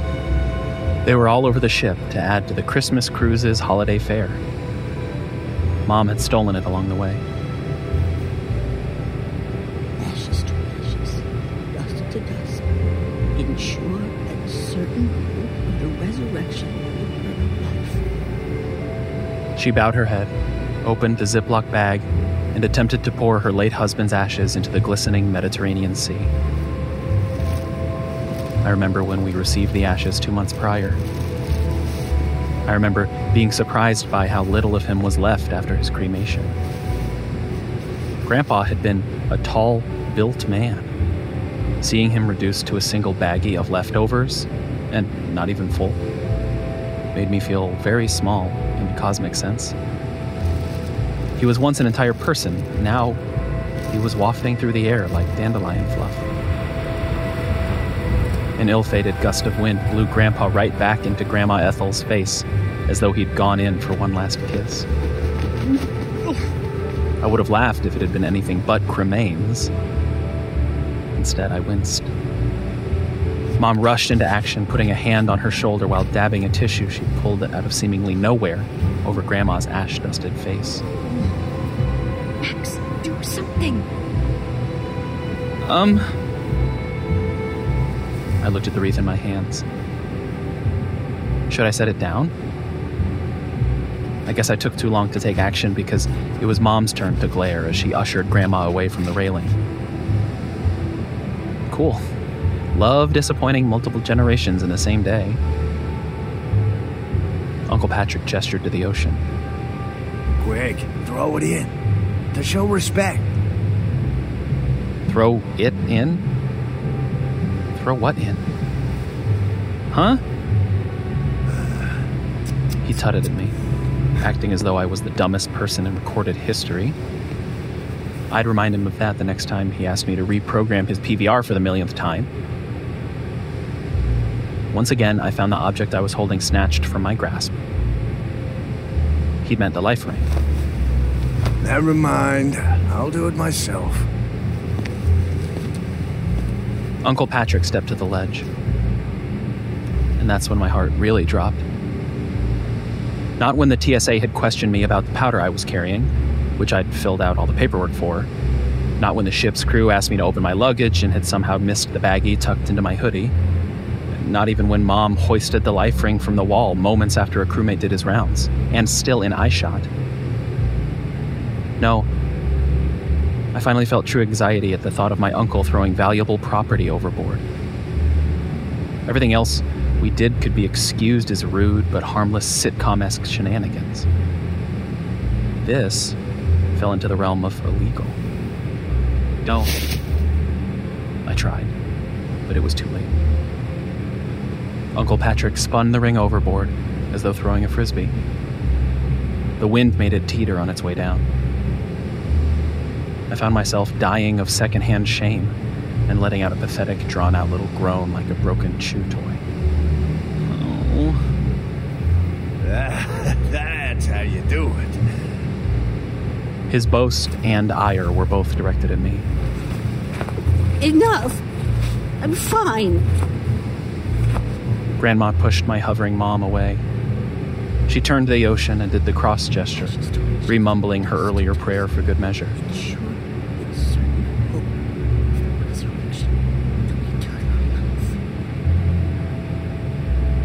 Mom, meanwhile, bowed her head and then tossed the tissue overboard as well.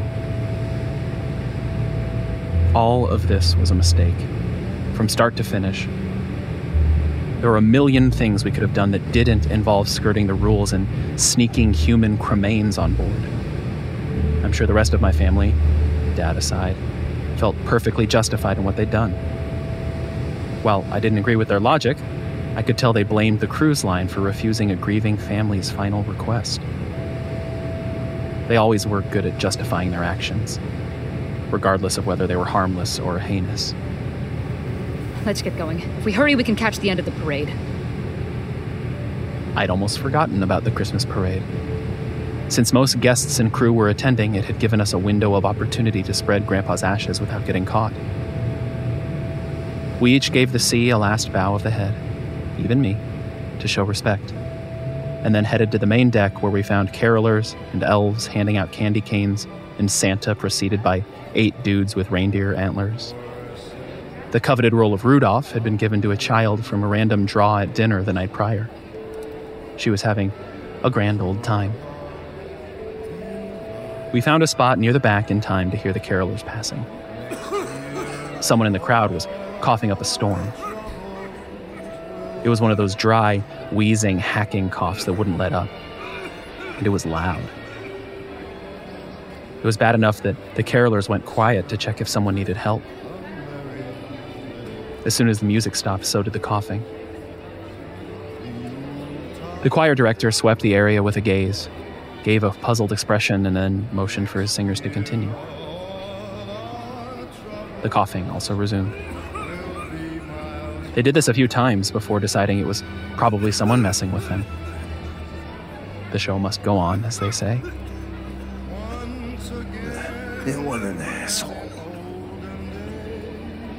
As the procession continued, I noticed a few oddities in the audience. I'd been scanning the crowd to search for the rude cougher, but instead I found pursed lips and tongues sticking out in disgust. These were mainly on the kids in the crowd, the ones who'd unwrapped it and tasted the candy canes. Some wiped their tongues on their arms to get the taste off. They couldn't be that bad, I thought. But then again, we were overseas. Maybe European candy canes taste different? Maybe they have a bit of spice in them? I was curious, so I accepted one from a passing elf with bright pink cheeks and a green and black outfit. She winked at me. I blushed, probably matching her painted complexion. I unwrapped part of the candy cane down the long end, the only acceptable way to eat a candy cane. Let me be clear, people who eat them arch first are menaces to society. I stuck the shaft in my mouth, and the kids were right. The candy cane was nasty. I'm not sure it warranted making big, dramatic grimaces, but it was definitely off. Probably long expired. It was like someone had sucked out all the flavor, leaving behind a hint of something else. Cardboard?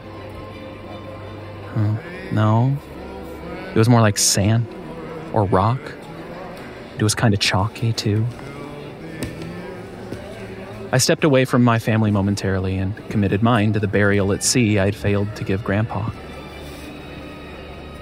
Peppermint to peppermint, stripes to stripes, in sure and certain hope that no one will lick you again. It had probably become an unlucky fish's supper. The crowd thinned as the celebrations died down. Elves walked around carrying garbage bags, trying to get kids to throw away their canes in them rather than on the floor. It seemed the crew had been made aware of the problem because they were profusely apologizing to the parents. I followed my family down and through the confusing labyrinth leading to our staterooms on the lower decks. Grandma was the best at navigating this way, since she and Grandpa had spent the better part of the last decade on and off ships just like this one. Dad was already in his and Mom's room and gave me a wave goodnight. My aunt and uncle retired to their room, a room with 2 beds, a room they were supposed to share with Grandma, up until we got on board and good old Uncle Patrick bullied me into taking my grandma. Apparently, it was very important to me that he and my aunt have their own beds. Ah, look at how small these beds are. There's no way your aunt and I can both fit in one. Why don't you make yourself useful once and you and your grandma share a room? I knew the real reason. I'd done everything I could to avoid bunking with Grandma. I don't mean to speak ill of my family, but she turned flatulence into an art. At night, she would crop dust the room as though she couldn't sleep outside a nest of stink. It's worth noting her sense of smell left her years ago, so she didn't suffer the consequences. Before the trip, I'd paid extra for my own room, a private room with just 1 bed, so I'd be guaranteed to be safe from her. Uncle Patrick was well aware I'd back down at the slightest hint of conflict, and so Grandma and I shared a stinky stateroom. I slept on the armchair in the corner as far as I could get from the source of noxious fumes, which wasn't saying much. If you've ever been on a cruise, you know how small these rooms are. If I unfolded my leg, I could touch the corner of her bed, but even a little distance helped a lot. As for the chair, it was good enough. I'm right at that age where I can still do that, but I'm starting to feel it in the morning. A few more years and I'd be complaining that I can't sleep on the floor anymore at parties. If I still go to parties. I don't know, what do people do in their 30s, exactly? Y'all are too old to do the cool stuff, but too young to join knitting clubs. I dread the day the 30s swallow me whole. In any case, it was night, and I was on my laptop watching a horror movie while Grandma farted up a storm. I suppose I could have gone on the tiny balcony, but with the wind and time of year, it could get cold at night. Instead, I opted for headphones and pulled my collar over my nose. I somehow fell asleep like this. I don't remember seeing the end of the movie, nor do I know how long I'd been sleeping, but an odd sound woke me up, which I mistook for the movie.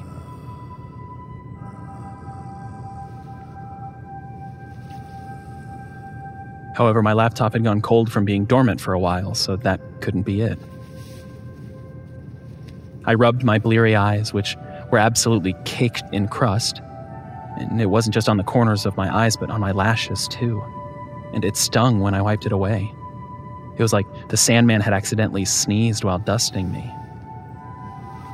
I was dealing with this when I heard the sound again. There was no mistaking it. It was someone breathing.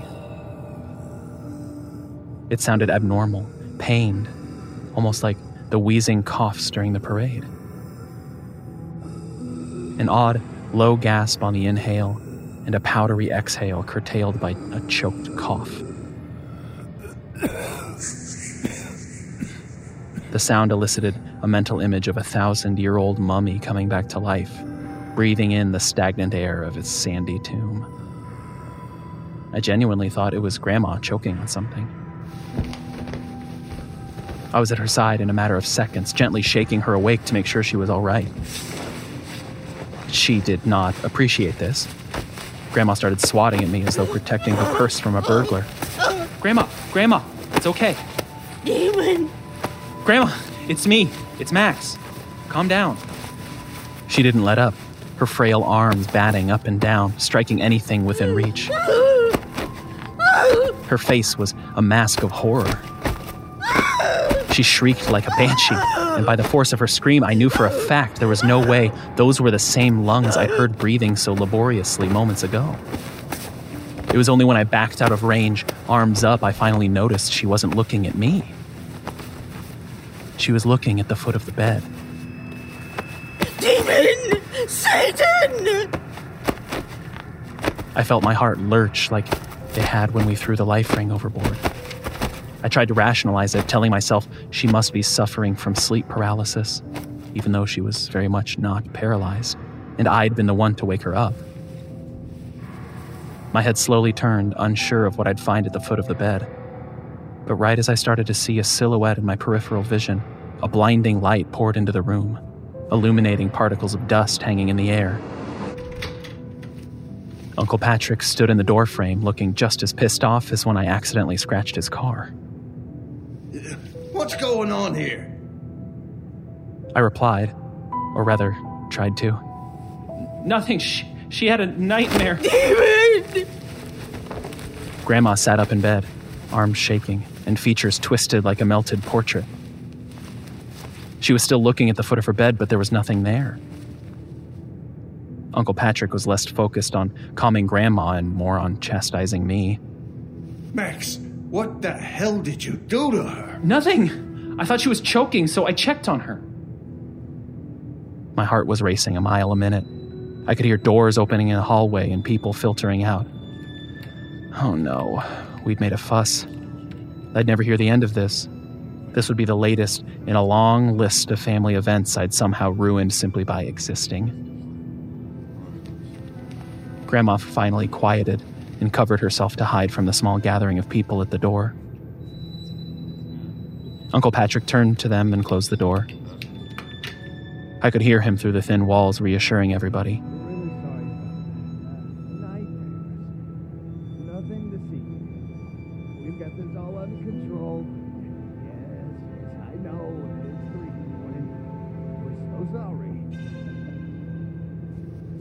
Grandma peeked out from under the covers. Turn on the lights. It's 3, Grandma. Go back to sleep, okay? Lights. I flicked the lights on. She turned over and closed her eyes, not saying another word. I groaned internally. How was I supposed to sleep? I needed darkness and a good bed, but had neither. Sighing, I circled Grandma's bed on my way to the armchair, only to walk over something that hadn't been there before. It felt like very coarse sand. I crouched and examined what turned out to be a small pile of something. It was mostly grayish-white, powdery, but with some larger chunks of a porous texture. They were bone fragments, I realized. They were cremains. Then suddenly, the dots connected. I'd read creepypastas. I watched horror flicks. I'd missed the signs because there wasn't a camera focusing on the shadow lurking behind me or the creepy music building tension to a crescendo. This was Grandpa, whose memorial service had gone awry all because of me. If I'd only spread his ashes like I was supposed to, the wind wouldn't have blown them back onto the ship. I wouldn't have disturbed his rest. He wouldn't have come to me tonight. I couldn't sleep the rest of the night. I used the spotty complimentary ship Wi-Fi to look up how to deal with hauntings. It was the usual fare: purify the home with sage, get blessed by a holy man, burn the body. But, well, I didn't have sage, and you can't exactly get a priest in the middle of the sea. And Grandpa had already been incinerated, hence the cremains. There wasn't much literature on post-cremation hauntings. Some sources claimed keeping the ashes could invite spirits, but there was nothing on hauntings after the ashes are spread. The only thing I could do was scoop up the cremains and chuck them over the side of the ship to appease Grandpa. And there was no dustpan in the room, so I used 2 pieces of paper in my bare hands to pick up the mess. folding the paper to hold the ashes in place. Then I opened the sliding door and stepped onto the cold patio.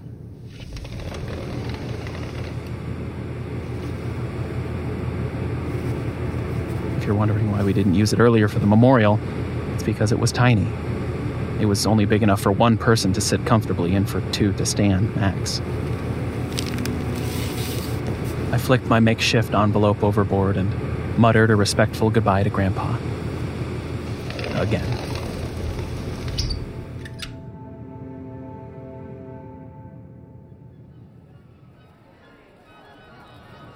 Morning finally broke, and the ship came to life with the pitter-patter of feet heading to the breakfast buffet.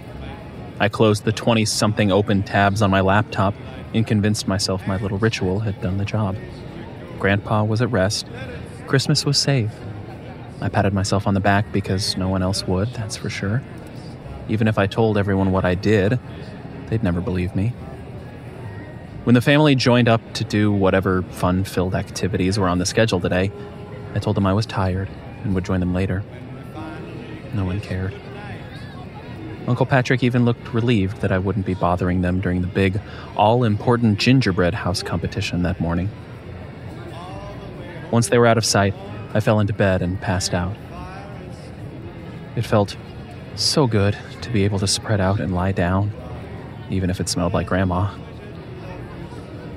It was afternoon by the time I rejoined the group, finding them right where I expected them to be, poolside, sipping on holiday drinks. North Pole colada, peppermint schnapps, that kind of thing. I never understood people who lounge by the pool. Like, what's the point exactly? Why do you need to be in the vicinity of the pool? I don't think a single one of them touched the water all trip, but they always insisted on using up a row of the outdoor lounge chairs and glared and rolled their eyes whenever the kids splashed around too much. There were lounge chairs all over the ship, but they wanted these for some reason. I digress. Despite clearly not minding my absence, Mom still managed to make a jab at me. Look who finally decided to join us. I was sleeping. Wouldn't need to sleep during the day if you hadn't made a scene last night. I shrugged. This was not an argument I would win, and it was a waste of energy to even try.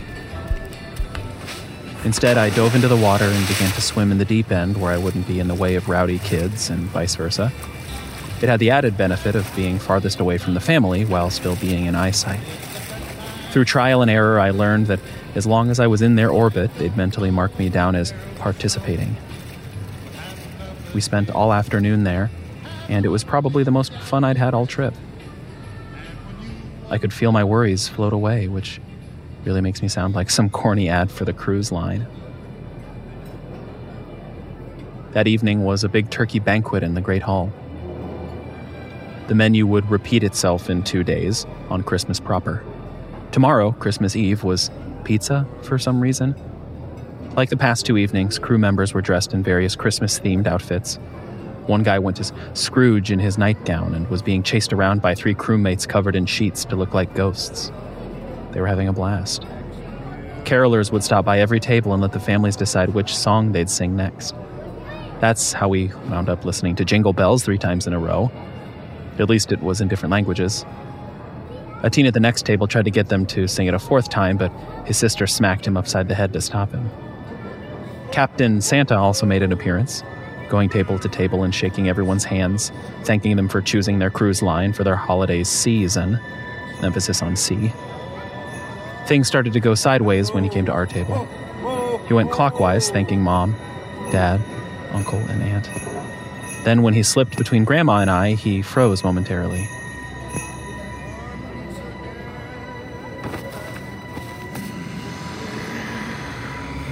There was a visible shift in his demeanor to anyone paying attention.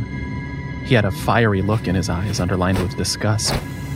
He let go of her hand and snatched mine with the speed of a viper's strike. He squeezed me so hard I thought my bones would break. I tried to slip out of his grasp, but he only squeezed harder, grayish nails poking into my skin. And that's when I noticed the liver spots and protruding veins that felt out of place on the hands of a man that couldn't have been more than 50. My gaze traveled upwards to give him a pleading look. Under the Santa hat and behind the fake beard and mustache, I saw yellowed scleras and milky blue cataract eyes. His features were familiar enough to say it was Grandpa, but at the same time, it wasn't a one-to-one match. It was like this man was wearing a latex mask of Grandpa. His familiar features were sitting on different topography, on someone else's bone structure. It was an affront to nature that filled me with dread and made me look away to escape the horror. I saw Grandma, rubbing the hand he'd shaken. Her skin bore red marks the shape of his individual fingers. An unsettling sight for sure, but a welcome reprieve from his face. A face that suddenly came back into view as he bent down to look at me, as though by malice, like he knew it'd make my skin crawl. His mouth slowly began to open, and I swear it was like a gaping hole into nothingness. I didn't see teeth, or a tongue, or pinkish flesh. I saw a chasm of darkness and, distantly, the faintest embers of fire. I could hear crackling and popping from within. When he exhaled his hot breath, I heard that dry wheeze that had woken me up last night. I felt as though he was trying to pull me into him, like a fly in a spider's web. And even though there were 5 other people at the table, nobody seemed to notice the danger I was in. Dad and my aunt were talking about stocks. Grandma was looking down at her hand. Uncle Patrick and Mom were laughing about something. And me? I was about to be swallowed into the abyss, a whirlpool that was somehow simultaneously freezing cold and boiling hot. A place where I'd go as numb as my now stark white fingers, deprived of blood circulation. Grandma's arm rose towards Captain Santa. A loud noise resonated through the Great Hall. Or rather, multiple sounds all around us at once. The carolers went quiet, gasps were heard, conversations were interrupted. I hadn't realized Captain Santa let me go until I saw he had his back to me and was scanning the room. His grip had been so tight that I could still feel the constriction. For once, it was my mom who proved more observant than me. Look, the wreaths. She was right. All the life rings masquerading as wreaths had tumbled from every wall. When Captain Santa turned to check on us, he was himself again, free from Grandpa's age-worn features. Is everyone okay? We're fine. The captain turned back to the room and said, in his loudest and boomiest voice, Oh, must have been a wave. Nothing to worry about, folks. Back to the fest, sea cities. I could have bought the wave excuse if the ship had swayed at all, but it hadn't. Hell, if anything else had moved, I would have believed it. If the turkey had flown off the plate, if the eggnog punch bowl had spilled, if the carolers had stumbled. But none of that happened. All signs pointed to Grandpa's malignant presence. I tried my best to enjoy the rest of the night, but I was looking over my shoulders and jumping whenever anyone brushed past me. My hand was throbbing in pain, red and bruised. No one noticed or cared that I was struggling to eat without it. Grandma also looked jumpy. I suppose I shouldn't have shown her the same apathy I was receiving, but after years of it, sometimes you just check out. After supper, they took away the tables, turned the chairs towards the stage, and rolled down a large screen to play Christmas movies. It would go on all night, but I left halfway through the second movie. It's hard to really explain why, but the movies didn't feel the same as they had the dozens of times I'd watched them before. It's like the events of the night had tainted them somehow. The same old scenes lost their magical flair.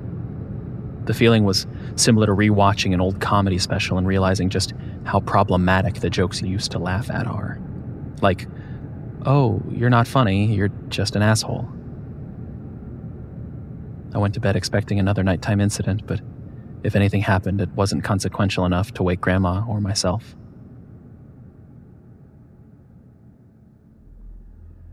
The next morning, Christmas Eve, didn't feel like morning. The beam of light normally filtering through the massive gap in the curtain was dimmer than normal. I figured it was cloudy, and I didn't investigate it until later.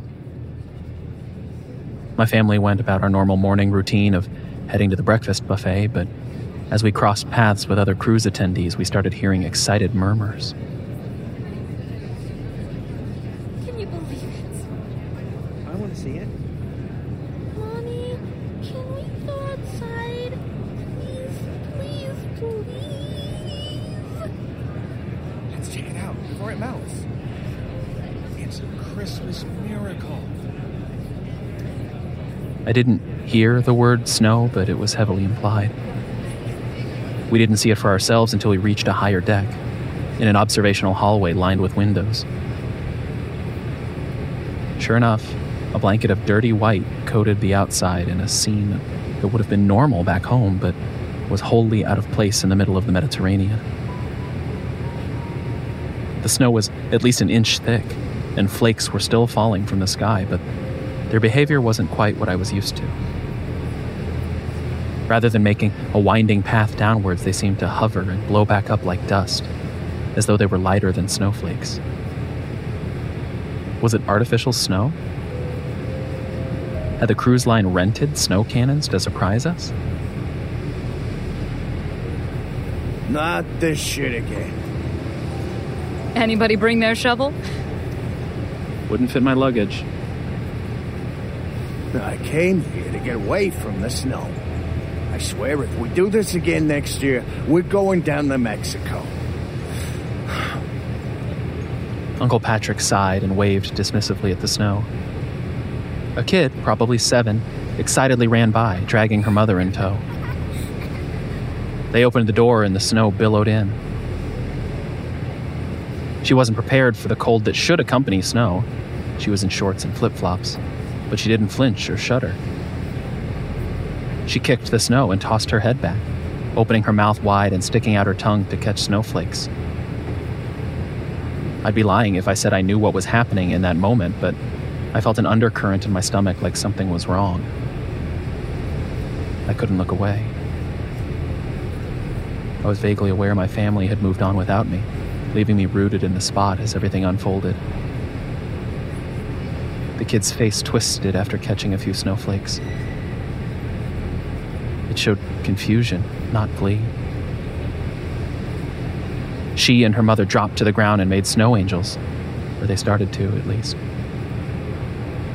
The child was undeterred, but as the mother's hands touched the blanket of white, her expression shifted from amused to upset. She inspected her hand, rubbing her thumb against her 2 forefingers. I could see her mouthing, "What is this?" to herself.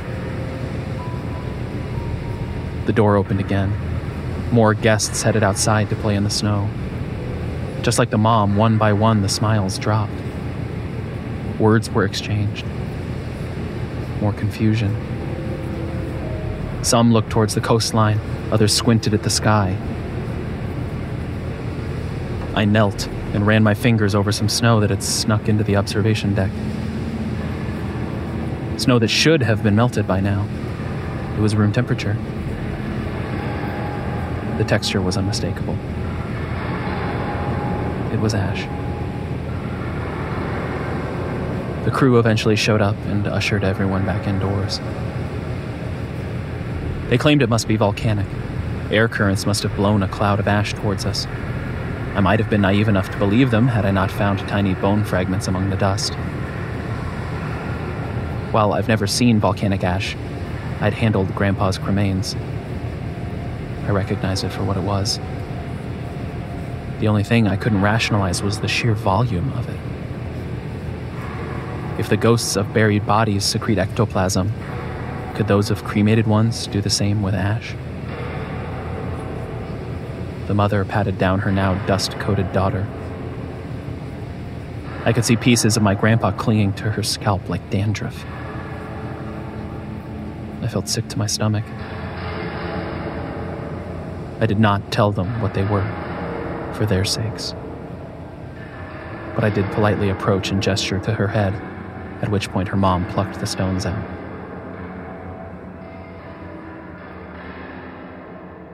Christmas Eve was a claustrophobic day. The crew spent most of it outside, wearing masks and sweeping ash from the deck. There were signs on all the doors not to go out. Volcanic ash isn't safe to breathe in. I'm sure human cremains aren't either. My stateroom in the lower decks felt even more restrictive. When I went to check my emails, I saw what had caused the dimness that morning. The ash had formed a barrier over the patio door and porthole. Ocean spray had cemented a thick layer of it in place, as it had done with all the floors within range of the water. Since it wasn't as much of an issue on the upper decks, I took my laptop and spent most of my day upstairs, wishing I were in the pool. They played Christmas movies in the Great Hall again, a lot of the same ones that had been playing until the early hours of the morning.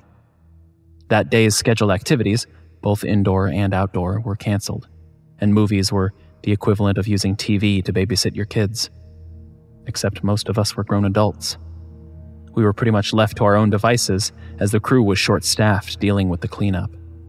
Which is a damn shame because I would have paid to see my uncle participate in the 10 a.m. Christmas limbo, which is just like regular limbo, but with a candy cane-colored pole. On top of cleaning, another faction of the crew was busy on the upper decks, preparing for the fireworks display scheduled that night. When you're already limited to the indoors, losing a few floors is not the best, let me tell you. It was uncomfortable. It was cramped. The pizza supper was late. People were growing impatient, snapping at one another. The ship seemed darker, and not just because they hadn't gotten around to scraping the ash from the portholes. Uncle Patrick rolled his eyes and drummed his fingers on the table. We better get a refund for this mess. The pizza being late? No, for being locked indoors all day. I didn't pay to look at the walls. Mom nodded. At the very least, we should get a discount on our next cruise. For a refund, stingy assholes. Why wasn't there a backup itinerary for today? Don't they plan for rainy days? They do, but it was all hands on deck today. Literally. That's no excuse. We're paying customers, and I ain't paying for them to sweep the deck. I watched the pizza trolley roll closer and closer. I was sure they'd pipe down once they started eating. Just a few more tables. I agree. This whole thing is unacceptable. I'm gonna ask to speak to the captain. I opened my mouth to say something, but Grandma beat me to it. Oh, you shut up! I'm sick and tired of your bad attitude. All day you've been complaining. Some things can't be helped. If your father and I threw a conniption every time something went wrong on a cruise, we'd be banned from every cruise line by now. Isn't that right, hon? She turned to her left, reaching a hand towards the empty wall, and the color drained from her face. Her stern cloak fell. Tears welled in her eyes. Her hands slowly dropped to her lap. I thought... Mom wrapped an arm around her shoulders.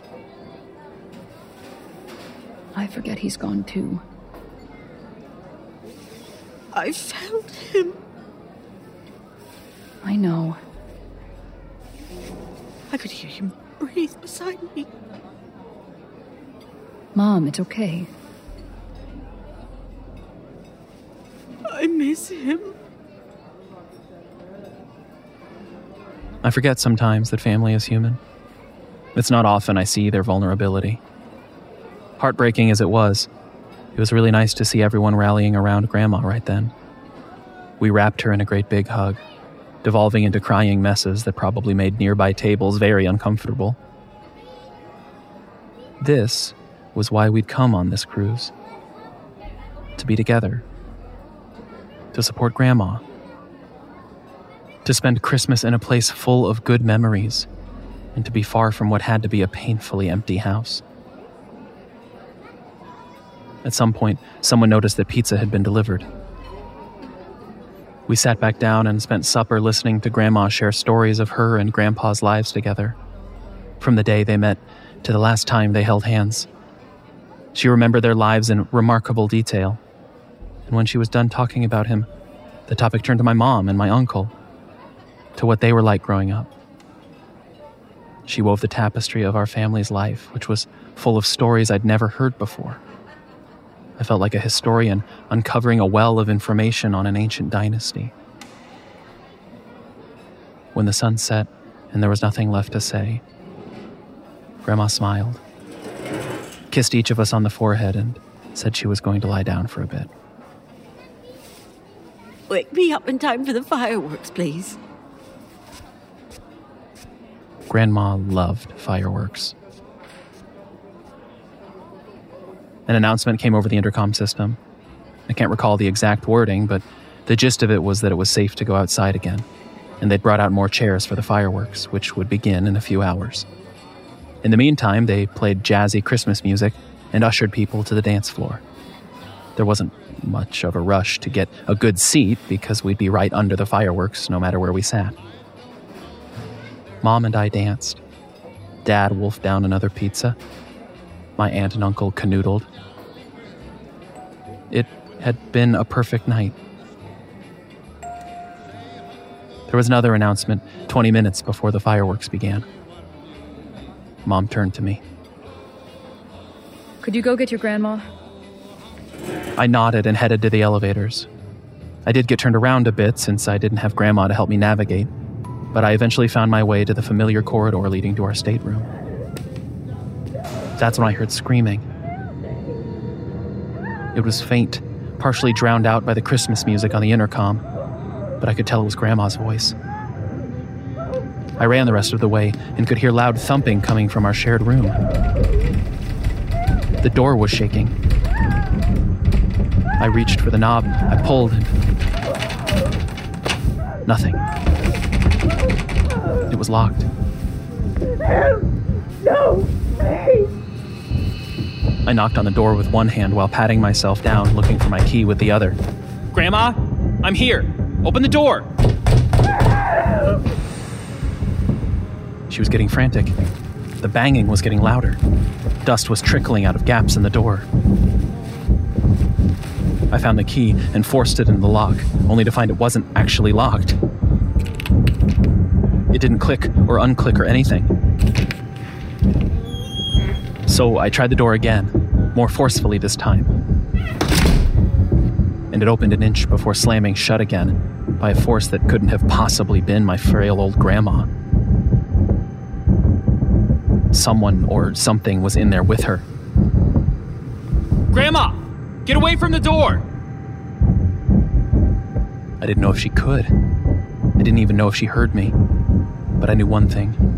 I had to get in there, even if I ran the risk of knocking her to the ground. I took a deep breath and rammed my shoulder into the door, forcing it wide enough to slip inside.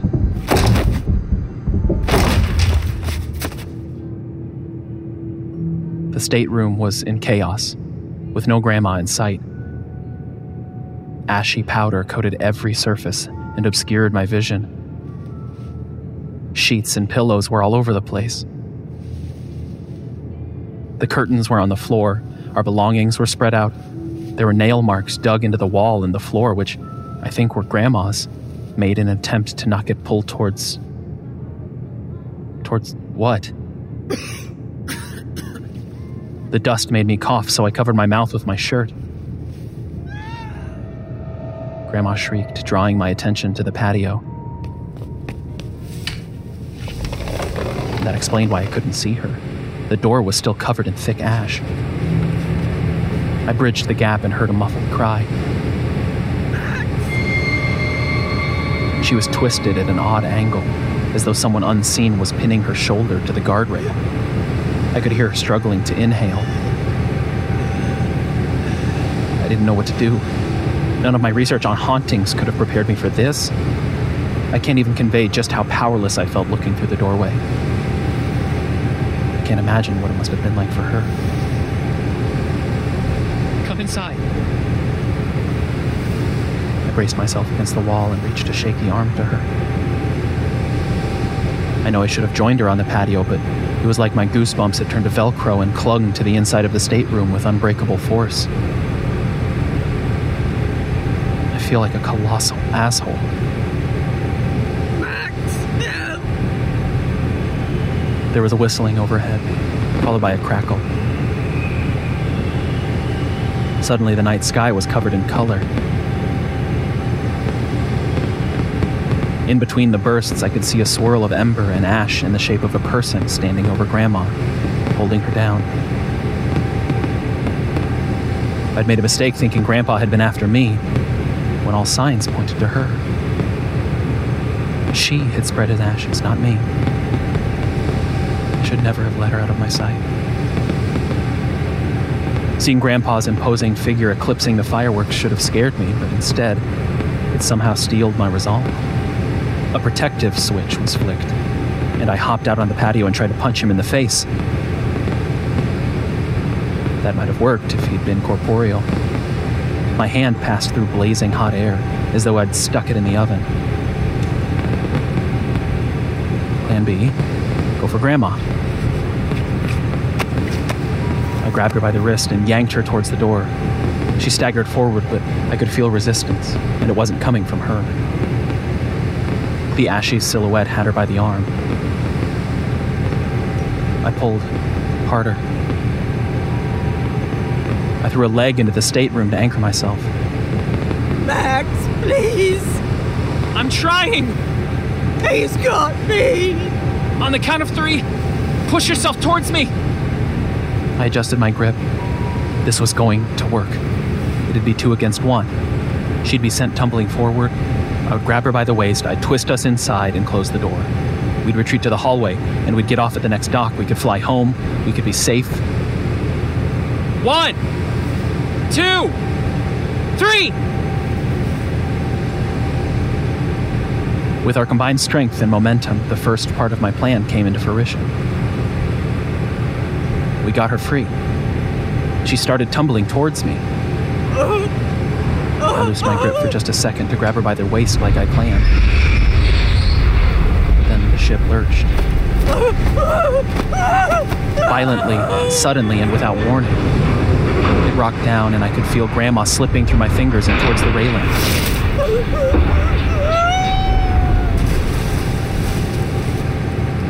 It seemed to happen in slow motion. In snippets, like a strobe light in a dark room or a flipbook. And even as I examine my memories now, I'm still not sure whether I saw what I did or if it was a fabrication of my mind to fill in the gaps. I could have sworn I saw her falling back and going through the railing, as though she were a ghost. And right behind her was Grandpa, catching her over open waters. I could have sworn that as the fireworks flashed behind them, they lingered in the air for longer than possible, and that her look of horror softened into a smile, as though she accepted her fate. Maybe I think these things because it makes me feel better about what happened. Maybe I imagined her slowly turning towards his ashy, spectral form and placing a hand on his cheek before they both blew away like leaves in the wind. I don't know. What I do know is, as soon as time sped back up to normal, the hanging ash fell to the ground in an instant. I suddenly became keenly aware of Earth's gravity, suddenly heavier, as though I'd gone momentarily weightless. It took a moment for the shock to wear off. As soon as I had my senses about me, I pulled the emergency man overboard lever in the hall I couldn't remember walking to. The alarm blared throughout the ship. The crew jumped into action. Despite searching through the night and well into Christmas morning, neither they nor the various coastal authorities that came on the scene were able to find Grandma's body. They even had divers comb the waters. If she could have been found, dead or alive, she would have. Ultimately, they said she must have sunk when she hit the water, perhaps dying on impact. They blamed the rocking of the vessel on the ash. They claimed it built up on the propellers and caused the ship to lurch. The cruise line was deemed not responsible for the accident. They called it an act of God, a freak incident caused by volcanic ash from a source they were unable to trace, and which no other nearby vessel reported seeing. I know better. I'm not sure what the rest of my family thinks. They don't really talk about it. Whenever we talk about the cruise, we talk about the last evening we spent together. The stories, and the laughter, and the tears. Mom says Grandma wanted to be with Grandpa for Christmas. I know it's the other way around. I know Grandpa wanted to be with her for Christmas. But in the end, if I choose to believe the events as I remember them, her last moment, that smile on their face, I think they both got what they wanted.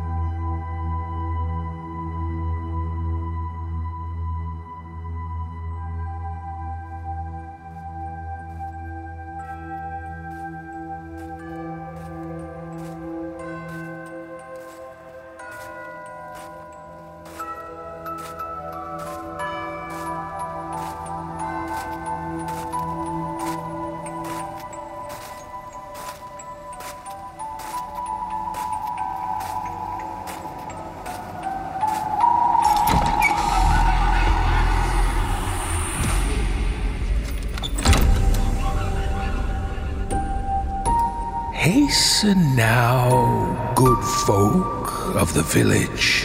Hasten now, for the darkness comes. Keep the candles lit. The dark will not win this day. But soon a shadow will return to your door, raising nightmares evermore.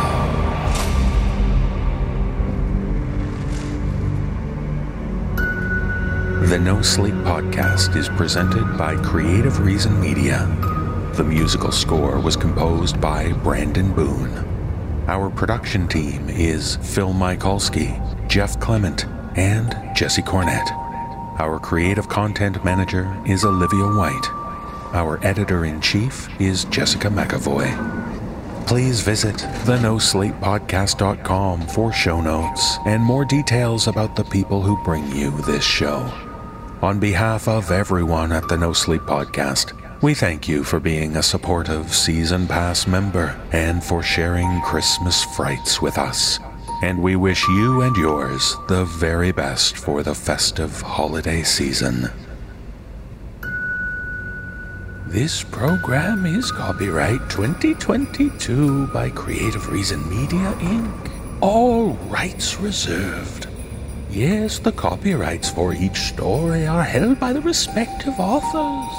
No duplication or reproduction of this audio program is permitted without the written consent of Creative Reason Media, Inc. Ho, ho, ho.